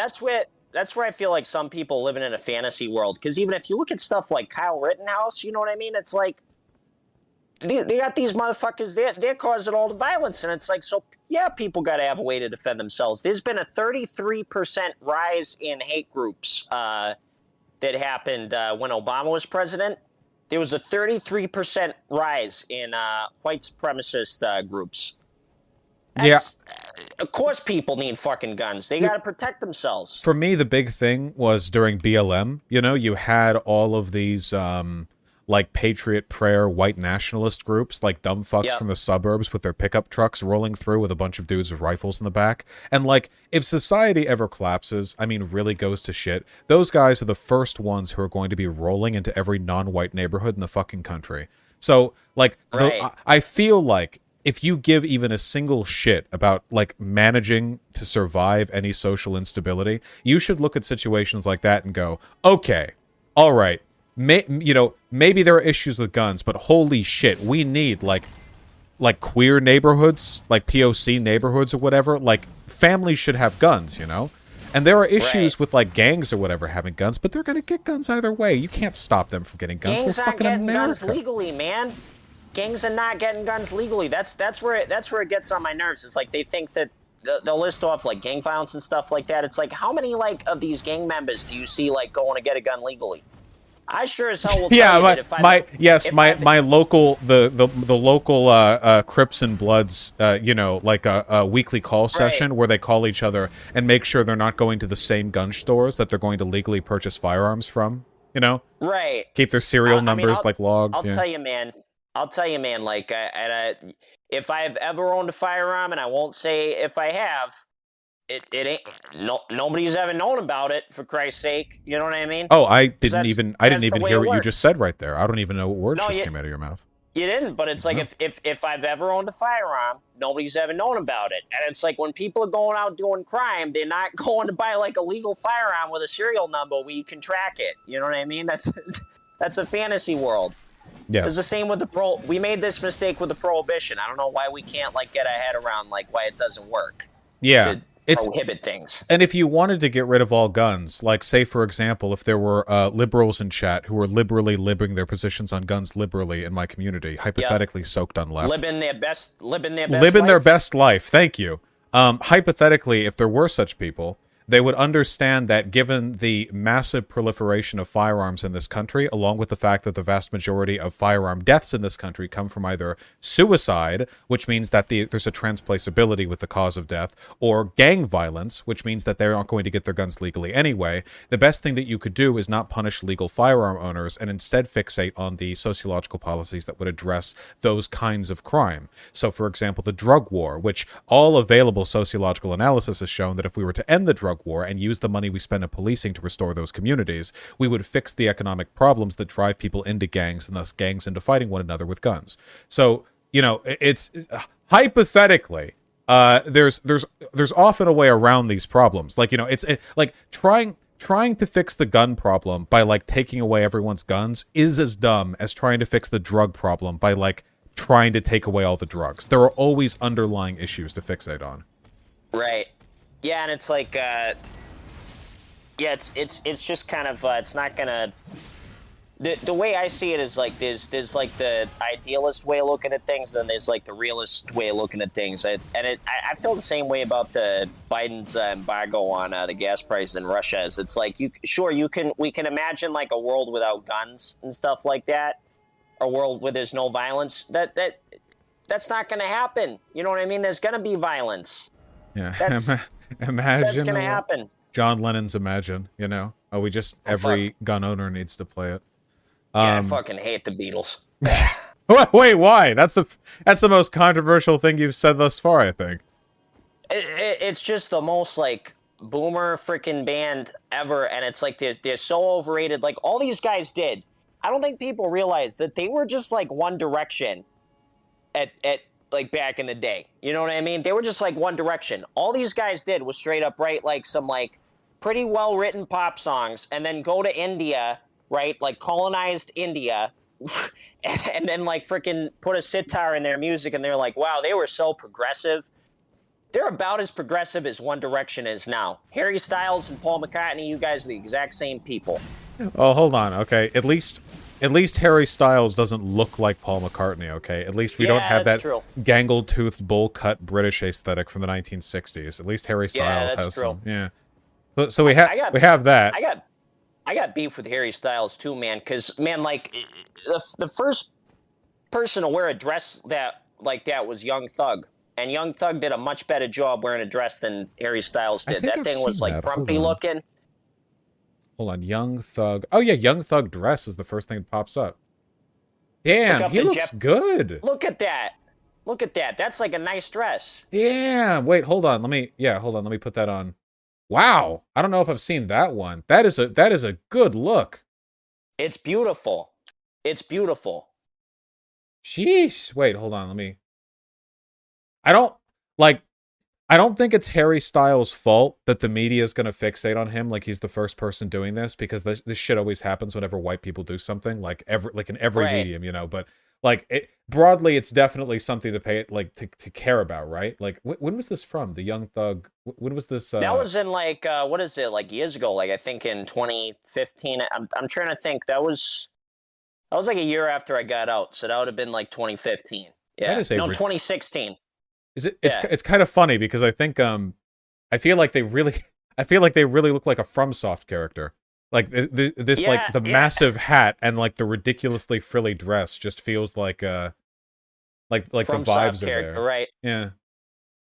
Yeah, no, that's yeah, it's cool, man. But I do blame Harry Styles because if you know you're gonna get like a lot of controversy by wearing a dress like that, could you wear a dress that looks nice? You know what I mean? Could you Hold not on. make it look like a goddamn like 6-year-old who wants to be cool like his sister? So he puts on a dress and goes, look at me, sis. I'm just like you. Like, come on, man. I will Put on say the nice. what's that meme? It's like Harry Styles is fighting gender norms and he's losing. Um, Yeah. I think the first dress that I saw him in, this one I think looks nice, but there are some ones that I've seen that don't. Let me. I'm not even watching the stream. Hold on. Oh shit, yeah, that's right. There are Let me get on the stream. he's done a lot. Yeah, okay, I'll wait. He's got a lot of outfits here, and some of these are. Right. Yeah, I'm looking forward to showing these off. Vosh Live. I'm trying to figure this out. I'm an old man when it comes to this stuff. I believe in you. I think you're on your way, probably. I Googled it. I Googled Vosh Live and I found it. All right. Oh, it's on YouTube. Okay. Yeah. See, that's kind of nice. The one you're showing right now. Okay, that's good. Okay, but then we have a couple ones here that I'm just not feeling. You know, this feels to me like fighting and losing against gender norms a little bit. Uh, it's just not my taste. Yeah. I like this one because it's really dumb and it's just so stupid that I kind of respect it a little bit. Right. Uh, That to me kind of gives off like Perfume Genius kind of vibes. You know what I mean? yeah, they I love look it. also a little bit like a From Software character. This I hate. Yeah.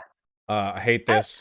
I'm actually kind of liking it. It looks like what is okay? No, that I hate. That I hate. What the fuck? The is Alice in Wonderland shit. Yeah. Okay. No. I like the big poof. The this one. The one with the hat, the top hat. that? Yeah, with the hat. Yeah. That looks like some like Miyazaki character or something. You know? Yeah. Like, yeah. Exactly. Spirited Away. Like he would twist around and the coat would like spin and then he would like teleport or something. Become a bird or something. You Yeah, know? yeah, But yeah. this just looks like I don't know. You know what that looks like is like some like the Dorothy one. It looks like some sitcom where it's like this guy's he like breaks out like some crime show where he like breaks out of prison and he's trying to like stay under the wraps and he somehow ends up in like a film studio. And then like the actress for Dorothy. Our stunt double. Yes, here, let's get you into costume. Yeah. Like it's like, hey, our stunt double's gone. You want to fill in for us, buddy? He's sure. And then he ends up in like freaking being Dorothy in the Wizard of Oz. Yeah, I wonder if they had a stunt double in that movie. If they need it. They dropped a real house on somebody, so they needed to they needed to find an ethnic for that fill-in for the Wicked Witch. That's true, yeah. Yeah, that's true. And that's then I like this one. I think this one's cute. I don't know. Maybe it's because the photo, it looks like it was taken with a camera from the 80s, so it just, I don't know, it feels like an alt universe. It's a little bit delayed for me, FYI, so I'll see it in a second. Oh, yeah, gotcha. Yeah, no, that is kind of cool. That looks like maybe like a Wes Anderson protagonist. Yes. You ever see that movie, The French Dispatch? No.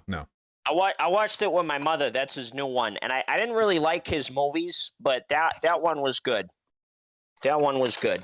Yeah, I feel like this should be like a, you know how people do like steampunk or diesel punk aesthetic for like their retros, you know? I feel like 1980s aesthetic, but gender norms are shattered, so everyone's just like as progressive as we might be in 50 years, you know? I feel like there could be a good vibe there, you know? That could be like a neat vibe. Also, because like one of the characters would be like a 6'3" like trans girl in like 80s like neon yoga like the dance yoga shit, you know? And I know they would be like the most popular character of like any TV show that year, and I don't know, I feel like that would be like just a banger idea.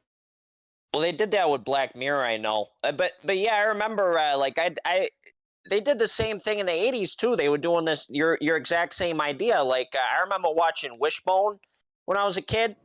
And they had, it's like the little dog that goes around into like the storybooks and stuff like that. And they're like, oh, yeah, he's doing storybooks or whatever. He's a dog. The guy, what is it? So they're doing like the Princess and the Pauper, Yeah. and they had like a black knight and an Asian knight and a white knight like shooting an arrow, and I'm like, me as a 6-year-old, I was like, how the fuck does that work? Weren't they like slaves back then or something? They weren't getting along like that. It's very socially conscious of you at that age to Oh man, to try to look for those inaccuracies.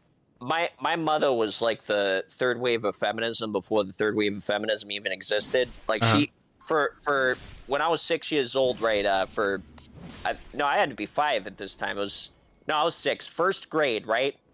We're doing our report on the Native Americans and the Pilgrims. Yeah. And they wanted us to write a paragraph about Thanksgiving, about what happened on Thanksgiving. And my mom has me write a paragraph about how they poisoned the blankets of the native people and they all died and then they took their land. And my teacher at the time was like, what the fuck? Why'd you have him write this? And she said, I ain't telling him the lie. I ain't telling him the fucking lie.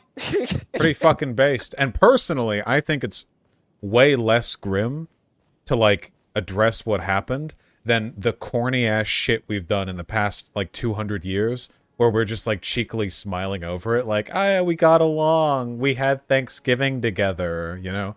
Right. Really sick shit when you look back at the history books too, some of the shit that they said. I mean, you get that all the time with racists or whatever, but like sometimes you can read these like journals from like, you know, colonists or whatever, where they're like, hey, we just had like a sick interaction with the Native Americans. They were like super cool and they taught us something, and they also like told us about this river over there. So anyway, the plans to light their village on fire in the middle of the night are going through next evening. Right. Yeah, it's like, fuck. Jesus Christ! Like there's just the casual sociopathy sometimes is so disarming. They freakish. have no chill, man. They Yeah. had no chill back then.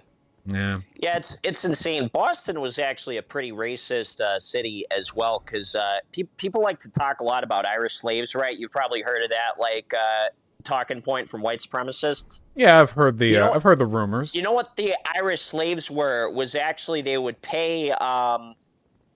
They would basically have Irish people work as like headhunters for Native Americans and indigenous people, and that's what they were doing. And it's like Boston had like literally, you can see documents in the State House. Well, they were in the State House. I don't know where they are now, but they were talking about going and headhunting people, and people will look at it and think it's like some liberal city and like we've never had those problems here, but it's like that.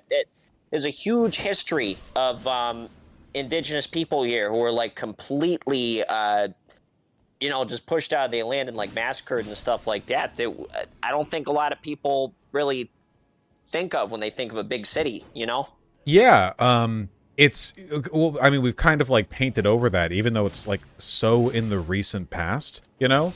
Like people right now, for example, when talking about Russia's invasion of Ukraine, people are talking about like how, you know, back in like 1914, like before the Soviet Union or whatever, like history of Ukraine going back at least 100 years, you know?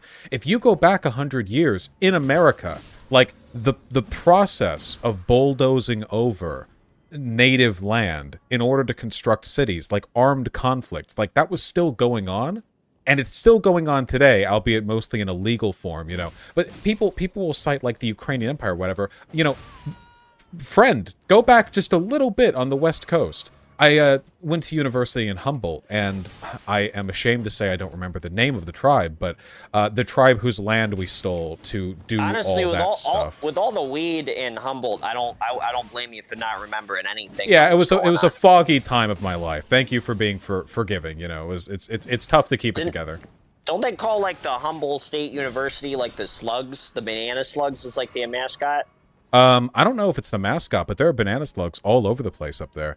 There's a hiking trail that runs through the campus, and there are slugs that can get as wide as the palm of your hand that are just chilling. Oh, wow. They're like bright yellow. Yeah, I'm from, my family's from, I have some family from Hawaii. I got like a Japanese grandma, and like they got some big bugs over there, like mosquitoes that are like a foot long. You know what I mean? Okay, well, I hate that. The slugs are cute. I hate what you just said. I'm not a fan of what you just said. Yeah, no, it's insane.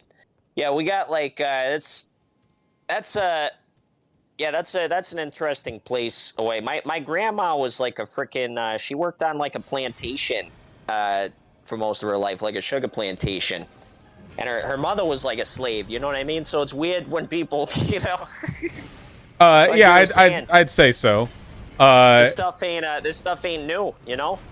Yeah, well, these problems are kind of recursive, and they go on today, right? You know, it's Uh, we still talk about. It's just funny how selective we are about like which histories we care about. People like will right, still dork out over like Greek or Egyptian or Norse history, even though like ancient Egyptian history, that's thousands of years ago. Ancient Greek, thousands of years ago. Norse, about 1,000, you know. And then it's like, right. oh, like 150 years ago, like, you know, slaughter happened here. We built the land, like, blah, blah, blah. You know, it's like, whatever, you know. I don't know. It's pretty strange, I think. Well, I just thought of a spicy opinion. What's your thoughts on religion? Not a big fan. I understand this Yeah. is kind of like a broad, like, tent left advocacy thing, but as a logic lord debate bro type, I am, very much against like any kind of divine command theory, and I don't like Right. superstition because it makes it really Right. tough to figure out a person's moral principles. Now, you know what I think from a scientific perspective, and this always trips people out when I say it. I think that all human beings are inherently spiritual, and I don't think that it's like because that necessarily means that a god exists. But I think that there's something in our DNA which kind of draws us to believing in a higher power. Because, like, if you look at, it goes back to like ancient history, right? All these societies had like different forms of religion and stuff like that. And I would honestly argue, even like some atheists nowadays, it's like they still can have that like sort of God gene within them, whatever you want to call it. It just can manifest in a different way. Because if you look at science, right, as like kind of people say science is like the antithesis of religion. In reality, like the ancient Egyptians, for example, had to understand science extremely well to do their mummification practices and stuff like that. They had to have a grasp on science. And so when I look at like atheism, who I guess someone who believes in science is like their worldviews, it just seems like the religious beliefs that got everything right. It still is explaining stuff that we don't understand, but it just happened to get more of the answers right, you know? Yeah, I think so there are two elements to this that I think might be kind of essential to different degrees. So obviously for a long time religion was a way of explaining the things that we couldn't understand. I think that humans are biologically unique in the sense that we have a very strong desire to order the world around us. It seems to be our Right. species being. So you agree with me on that then? Good. Good. Well, in that respect, yeah. And, well, the easiest explanation, at least early on, is through God, right? Like, why does the lightning crash? You know, well, Absolutely. that's the easy one. And then, obviously, as we come to understand and learn more things, I don't think we've necessarily gotten smarter. The shaman from, like, 20,000 years ago had the same brains that we do. I just think Exactly. that, they didn't have the tools to understand these processes the way that we do. So, like we do, we use the info we have to construct an understanding of the world around us. And I think that's a fundamentally human and a fundamentally beneficial thing. To an extent. To an extent. To an extent, there are issues with its application in bad situations. But I think as a whole, if we're to take the good and the bad, I would rather, take all of it. And with regards to our desire for religion and spiritualism in a sort of social way, I think Emil Durkheim wrote on this. The idea that religion is not necessarily even a, like, God-oriented thing. It's just about finding a way to use public ritual to distinguish between the sacred and the profane. By that argument, you could say, like, football is a religion, and I genuinely believe that argument. I think that humans are biologically driven to use social processes to reaffirm and to restate that distinction between sacred and profane. I absolutely agree. Sorry, what degree do you have? What degree do you have? You don't mind me asking. Oh, sociology, with a minor in communications. That's okay. So that's why you know Emil Durkheim, because yeah, I quote him. I quote his what's it called? Collective consciousness theory quite a bit when I'm talking about this point, because it's like, if, for example, right, if you go to the North Sentinel, have you heard of North Sentinel Island? Yeah, that's where there's like that uncontacted tribe, right? Yeah, the fucking badasses who like killed the guy who tried to like colonize them. Held And off the entire industrialized world so far. The right, main characters of humanity. Yes. right, and like they it's like there's a picture of them from like the 90s where this anthropologist went over to give them some fruits, and they was smiling in the picture just like you and me. And like, how do people do that? How do they smile without having? Why do they smile the same way without having any contact with like other people? It's because we evolve in ways that like help us do that sort of thing. Yeah, well, we're And all that a lot was more alike than anyone wants to acknowledge, right? Like, it's the same with people in the past. I think a lot of people want to imagine that, like, we humans are so much more enlightened than we used to be. And the systems no. we've built are more complicated, that's for sure. But, like, on a fundamental level, like, the brain in your skull is the same as the brain in the skull of some hunter-gatherer 10,000 years ago. If you pulled them Right. into the modern world today and took away all the immunities and gut bacteria differences, because that would get them killed, they would be just like us. They'd go to school, whatever. We're all a lot more alike than anyone wants to acknowledge. I relate a lot to Takar in Far Cry Primal. I think he kind of he speaks the Wenja speak my language too. I'm woefully ignorant, I'm afraid. You'll have to fill me in. Oh, have you been a fan of the Far Cry games? No, actually. I have. Oh God, it's Ubisoft, right? Yeah. I have You hate Ubisoft? a fanatical hatred of Ubisoft. Yeah, just a deep-seated, just a disgusting hatred. Yeah, for a long time. Yep. I don't love Ubisoft, but I do like just like open world games that I can get like stuck in and just keep like doing a bunch of menial tasks because my autism brain likes doing that. Mm-hmm.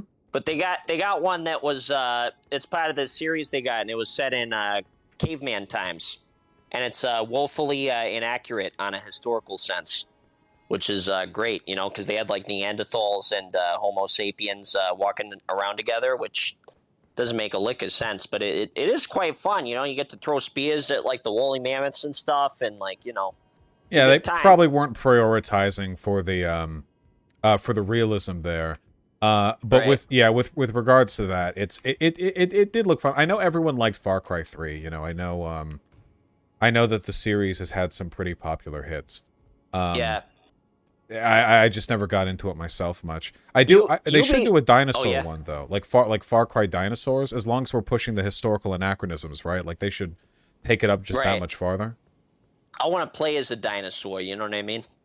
Yeah, I don't know why more Just games have don't like let us normal do that. No, you know what I want is like Far Cry 3, but just make like everyone as big as dinosaurs. And so then you're like, you can just like, or make just your characters as big as dinosaurs. So you don't even have to like shoot a gun at them. You just like walk and then you step on some guys and you're like, oh, like complete the mission. I had no idea. Ah, yes, the plot to Neon Genesis Evangelion. Right. Yeah. Right. But with better animation and stuff like that. And he's not jerking off over the lady while she's sleeping. That'd be a good idea. You're a dinosaur. You can't even. You're denied the ability to do that even. Right. So that no one even gets any ideas. Right. I can understand the Ubisoft hate, man, because I don't know if you've seen what they've been putting out recently, but they for their Watch Dogs games, they literally used the Elie Wiesel quote of first they came for the Christians, but I wasn't a Christian, so I didn't do anything to advertise Watch Dogs 3. Oh, I fucking saw that. Oh my god. When we're dealing with like alt-right rallies and shit, they're like it wasn't. What was it? Was first they came for the gamers or some shit? I don't even remember the First thing. I don't even remember. some shit like that. Yeah, that was incredibly funny. I live for tone deaf corporations. And then they go and say that the game's not political afterwards. Yeah, it was They something. say the game's not political. They just do like the factory line video game production shit that I don't like. It's not all the games. I know there are good people who work there. I'm not hating on them or anything. It's just the corporate policy seems to be one towards like just mass producing like serialized game titles. It's up there with like EA, right? Like, but EA, Right. Yeah, I don't know. It's just not my shit. It's so sad to me, man, because I feel like it's just the arts industry in general, man. Like so much of it recently we really are in the late stages of capitalism. Like look at most of the music that gets popular now.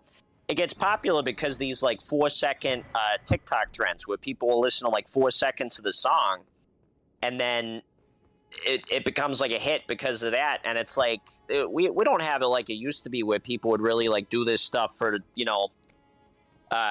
fulfillment or anything else like that. It's all just like every piece of music is made to like make money nowadays, you know. And that's scary to think about because I don't want my kids growing up in that kind of world where it's like they don't feel like they can be creative if it's not productive, you know. Yeah, I don't know. It sucks because it's one of those like parallel issues where in a way like content creation is like this escapist fantasy for a lot of people because hey, speaking as me, if you make it, all of a sudden you get a crazy wild life and a ton of money and you get to do whatever you want. You can wake up whenever you want and hot bitches and yada yada yada, you know.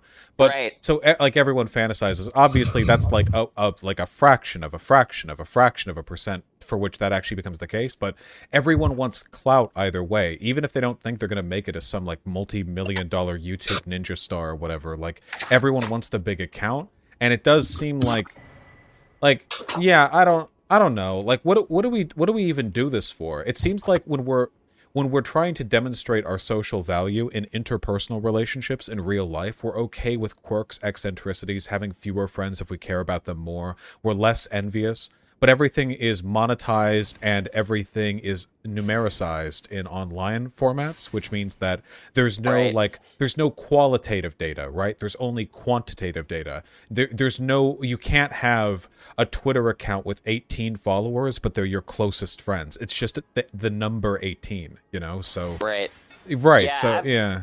I've seen some like concern and stuff because people talk a lot about like Paris. I've gotten in trouble online for kind of talking about this because it's there's I feel like stan culture is like really dangerous for a lot of these like young people when they're like standing these celebrities. Because if you look at it, like look at all these like male YouTubers and TikTokers that ended up getting deplatformed because they like do something horrible to women, you know? Yeah. And it's like this is a product of like we idolize these people a little too much. You know what I mean? We just kind of idolize them. We put them on a pedestal and then wonder why there's like so many TikTokers that end up like talking to underage girls. And it's like it's because you gave these guys a platform and thought that they could do no wrong, and you didn't hold them accountable. You know?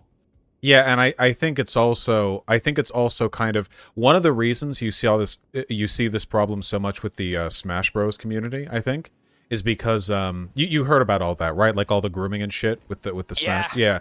I think so. Obviously, one of the issues there was that the Smash community is like very like age diverse. There are like 10-year-olds that play that shit, and there were 40-year-olds who play that shit, and you know.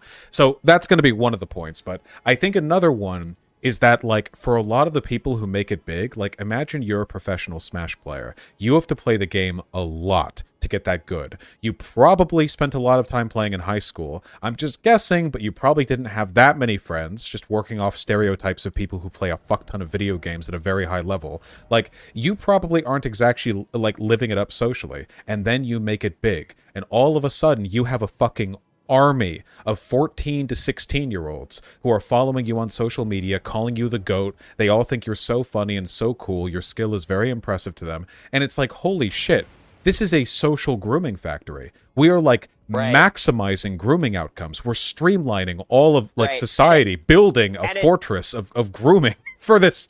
Jesus Christ.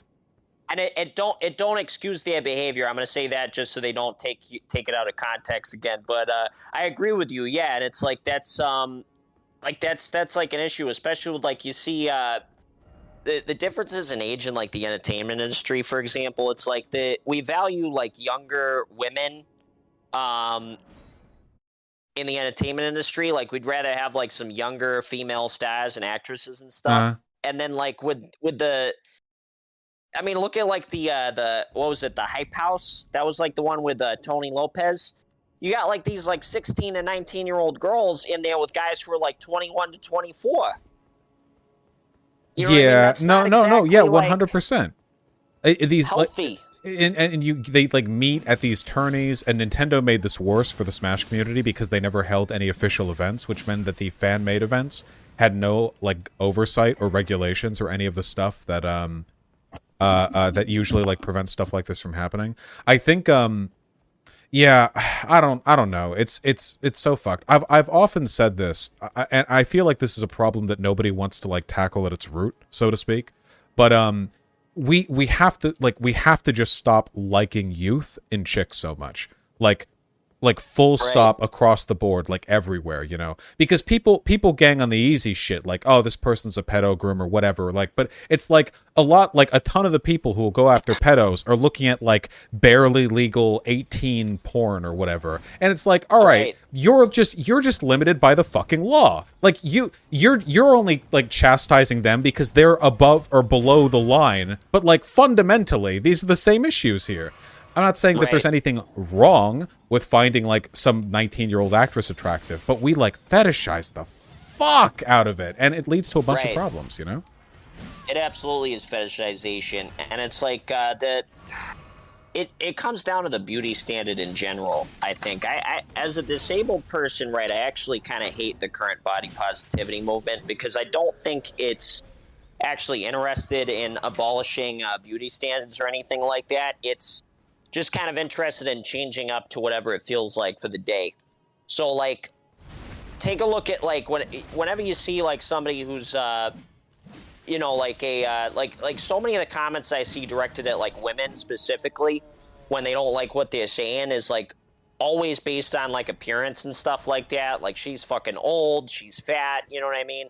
Mm-hmm. And it's like, this right here is the reason why we're not, like, going to, get rid of, like, you know, beauty standards and stuff like that in a way that they're harmful, is because we still view beauty and our and especially our perception of beauty, which is, like you said, like, we really do kind of fetishize, like, younger women. We still view beauty as, like, something that's, like, valuable. You know what I mean? That has value when it really has no value. With women, be told, right? Like, you can be a grungy fucking not. Look, I like it when people are hot. Don't get me wrong. Like, I'm pan, you know. Like, go for it, everyone. But yeah, it's definitely like a very, very secondary social value, and especially with like I mean, it should be like in terms of like how we should treat it. Like it definitely holds too much power in people's minds. For guys, like taller guys tend to be like more respected and shit. It's like so stupid and arbitrary, just monkey brain shit, right? And man, tell you the truth, as a tall guy, I never really I'm like 6 foot something, and I never really viewed height as like an issue, and I feel sorry for the guys that do. You know, it's like what's the big deal, you know? Yeah, I maybe they get like bullied for it or something, and I wouldn't know. I'm 6'2". Like, for me, it's never been an issue, but like I don't fucking know. I just think that like, it is difficult to tackle this stuff because these values are so deeply ingrained. You're right about the body positivity movement, because the overwhelming majority of the body positivity movement is literally just like, hey, women, it's okay to look like this too. And then they'll show someone who still looks like an unrealistically hot model, like with perfect skin and a perfect smile and like perfect body proportions, but she's like plump to fat. And they never have a fat face either. Whenever it's a fat model, their face looks like it could go on a skinny person. Their fat distribution never gives them a fat neck or anything. They look airbrushed. It's just like their body is fat. And it's like, fuck, like, come on. Well, this isn't like body positivity. It's just like, well, now if you're a model, you get to gain a few pounds. Fuck you. Like, Jesus. And it's like, they don't even say that it's like, it's okay to look like this. They say, like, you can be beautiful looking like this. And here's the problem, right? Is like, I'm missing a right eye. So if I pull out my right eye, I got like a little like white iris. You know what I mean? That's not like beautiful. It looks fucking weird. I look like a zombie. I think it looks cool. I like the way I look. Don't get me wrong. I think it sounds cool. Yeah, I used to pull it off, and let me send you. Can I send you like a picture of it? I'm gonna take a picture right absolutely. Now. I'm gonna take a picture right now with the eye out. Yeah, absolutely. Just tell me when it sends. I'm fucking hyped up now. Yeah, if you wanna show the people, what is it? Hold on, how do I send this? Oh, there we go. You press the attachment. Nice. It's happening. Okay, it just got sent. All right, hold on. Don't want to fucking die to this guy. Okay, there we go. Sheesh. Yeah, hold on. Hell yeah, brother. Hold on. Right. There we go. Wait, there we go. See, like, the people right, know. But see, why does that have to be beautiful? You know what I mean? Why can't I just be ugly? Why can't I just be like, I'm ugly, I'm still a good person. I got a weird looking eye. I think it looks sick, personally. That's like my opening adjective for that, you know? It looks sick. Why does the focus always have to, why does the body have to be beautiful? You know what I mean? Like, that's how we get rid of the beauty standard, man, is stop, like, I don't want to look beautiful. I want to have, like, a freaking, like, I don't know, like a spike coming out of my head or something. You want to look like a god, but like a Greek god, you know, like Hephaestus or something. Yeah. Like you're just like this giant fucking brick of a guy, like just hideous to look at, and you're just the best guy at making swords. Absolutely. Why don't we make that the new beauty standard? Look like exactly like the most like my Bloodborne character, where he just looks like the most like grisly fucking like unapproachable person ever. That's gonna be the new beauty standard from now on. Yeah, that's the dream. It's a lot more like realistic, I think, too, because it is way easier to be grisly looking than to be just flawlessly symmetrical and beautiful. Right, just go out in the sun for a bit. Go out in the sun for a bit, and then just like mess up your skin and stuff like that, you know? Yeah, you know, just grind your face into the pavement a couple of times. Get like mesothelioma, so you got to get part of your skin removed. That'll work, and then you got the look. That takes a long time, though. That's a long investment for that payoff.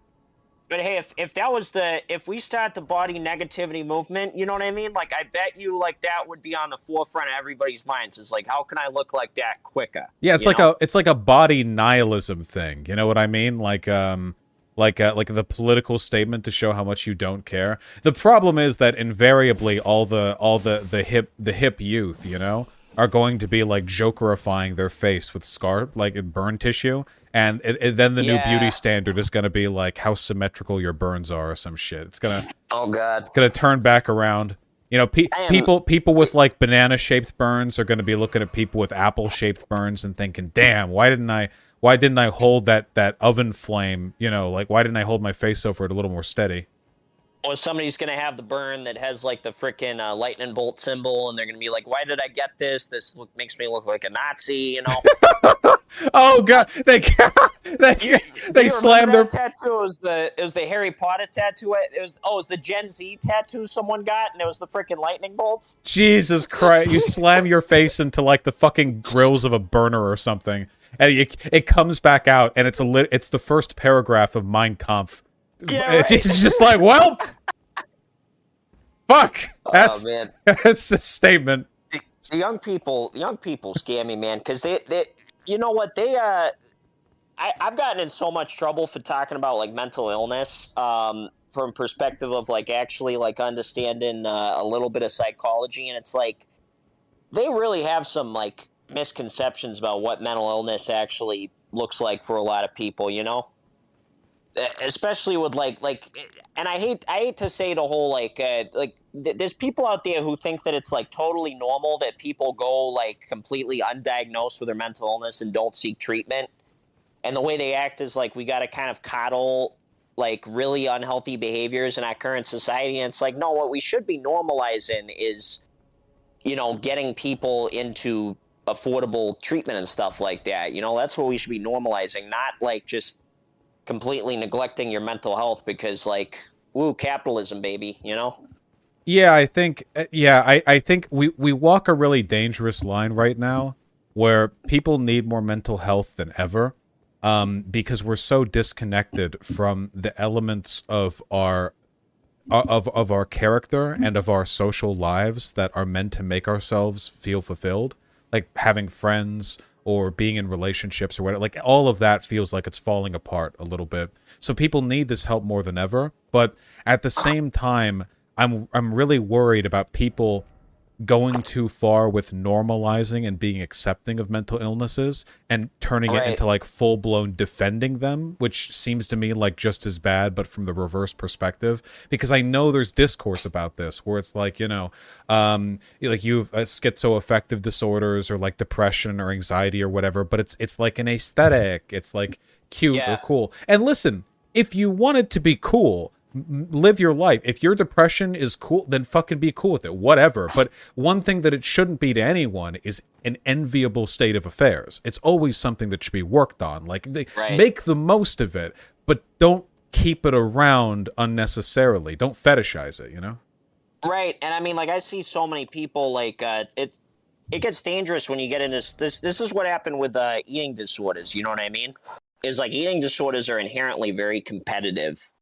And because of, like, Pro Anna Tumblr, it's like you have, like, it's so easy to get a fucking eating disorder if you're, like, 13 in this country. You know what I mean? Because of, like, how much we just kind of coddle the behavior. I mean, have you seen, like, people saying that we should have, like, a trigger warning for food? And don't get me wrong, I have PTSD myself. You know, I've been, like, assaulted before. But, like, a trigger warning for food, that's not healthy. That's not healthy. You shouldn't be triggered by food. Yeah, it's not a sustainable venture. I get, like, I feel for a lot of, because I know a lot of girls, especially, like, growing up, like, I personally know, like, a few people, like, their moms, like, anytime they would gain 1/4 of 1 ounce, it would be like, I see, so you're an obese fat fuck now. I see how it is, you know. Right. So they get eating disorders, you know, maybe whatever. They get older, and, like, I understand that's difficult, but, like, man, that is very much I don't know how to put it, not like a you problem, but, like, it is a problem, and past a point, accommodation starts being enabling, and that's not. Yeah. I mean, when people talk about harm reduction with, like, addiction, I'm like, I agree with harm reduction, don't get me wrong, but there is a certain point where it's like, you gotta not, like, enable your junkie friends, and they gotta go and get help, you know what I mean? Oh, yeah, for like, sure. I would have taken, like, every single freaking handout that would have made it easier for me to be an addict, but it's like, if we're not, like, prioritizing, like, getting better, and we're just prioritizing, like, building our society around just kind of, like, accepting these problems, you know, then it's like, you're just gonna see people who don't get the help they need, you know, because why should you if you can just kind of, like, live a really easy life as, like, an addict or whatever, you know? And it's like, it's good that this mostly stays online, because, like, in the real world, it's like, you can't, like, you'll lose a job if you, like, you know, are, like, showing up drunk on the job, you know what I mean? But there's people who just seem to think that, like, this kind of stuff is, like, things that we should pity, and it's like, of course, it's like nobody can really control getting mental illness, but it's like you have to have a certain level of responsibility. Well, it's that the language of accommodation and the language of enabling overlap in a bunch of ways. Absolutely. And I do think, because obviously the life of an addict or whatever isn't easy, but I think that when you see the paths laid out before you, that seems like the easiest way forward for a lot of people. Like, being a heroin addict is not easy at all. But if you're a heroin addict, you have very limited life options in most cases, and I think for a lot of them, continuing down that road is easier than the seemingly Herculean task of pulling yourself out of it, which is why I support the Biden admin providing clean needles or whatever else, because the moment you see a pathway, even if it's, you know, tenuous and narrow and treacherous, to a better life, people tend to work for that on their own, and that's where the personal responsibility comes in, you know, because at the end of the day, nobody can pull you into a better life. You always have to do it yourself. You always have to take responsibility for that. It's just, you know, whether or not that's something a person feels is even worth their time. Right, exactly. And I mean, you said you're autistic as well. Yeah, I've gotten into some trouble talking about autism and stuff, because I feel like a lot of what I'll see from, like, disabled creators on the internet is they come from this place of having, like, extreme privilege, right? And so they'll talk about how, like, you don't need to mask your autism at all. You know, this is, like, something that society's telling you to do. You don't need to do that. Except, like, some people do, man, because some people can't, like, live with their parents for the rest of their life. Some people got to go out and get a job, and I can't be, like, full-blown autismo. This is why I don't talk about it. You're totally right, because, like, I'm fairly functioning, you know, So Yeah. if I'm like, hey, being autistic didn't hurt me, it helped me get my expensive YouTube job. Like, well, fuck you, right? Like, yeah. It is, especially, and the effort necessary to like keep shit together. For me, it's like, I think it's like an introvert thing. It's like at parties, right? Like being at a party is like existential anxiety for me, like being around all those people, you know? So I know to an extent Right. this is like an introvert thing, like broadly. But like when I'm just sitting at home talking to people like on stream, fine, you know, autism's great, let's go. But when I'm there, holy shit, I hate that. So in those Right. situations, like I'm thinking like, God damn, okay, well, now I understand. Like, well, there are people for whom every social interaction entails this level of, seemingly insurmountable difficulty. Yeah. Right, and it gets on my nerves, right? Because it might be a personal thing, right? But it's like when I was 19, I was homeless, and then I was like working a job, and I worked a ton of different jobs. I do the social media thing too now, so it's a little different, and I can just kind of be myself. But like back then, it was like I had to really like learn how to understand like social cues and stuff like that, and I had to kind of like put up with like I worked in freaking sewage, so I couldn't really have an issue with sensory issues, man, because that's you're gonna get wet, you're gonna get covered in dookie, and it's like, and then these people act like you like autistic people shouldn't have to do that, and it's like, well, I agree, like some of us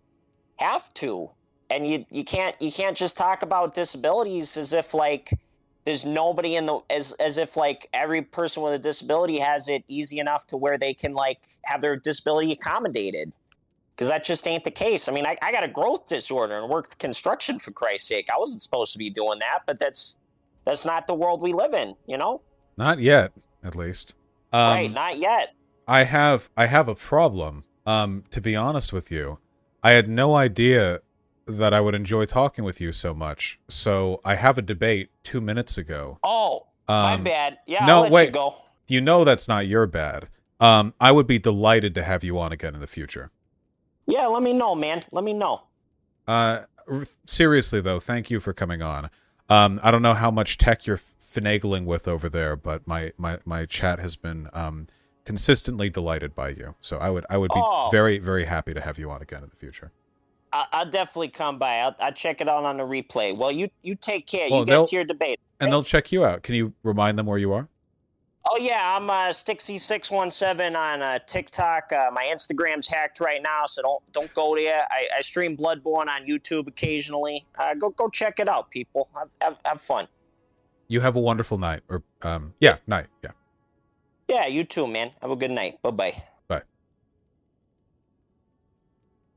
All right, I had no idea we'd get along so well. Sorry, I was totally unprepared for that. Very, very unexpected. But still delightful. What a great convo. Yeah.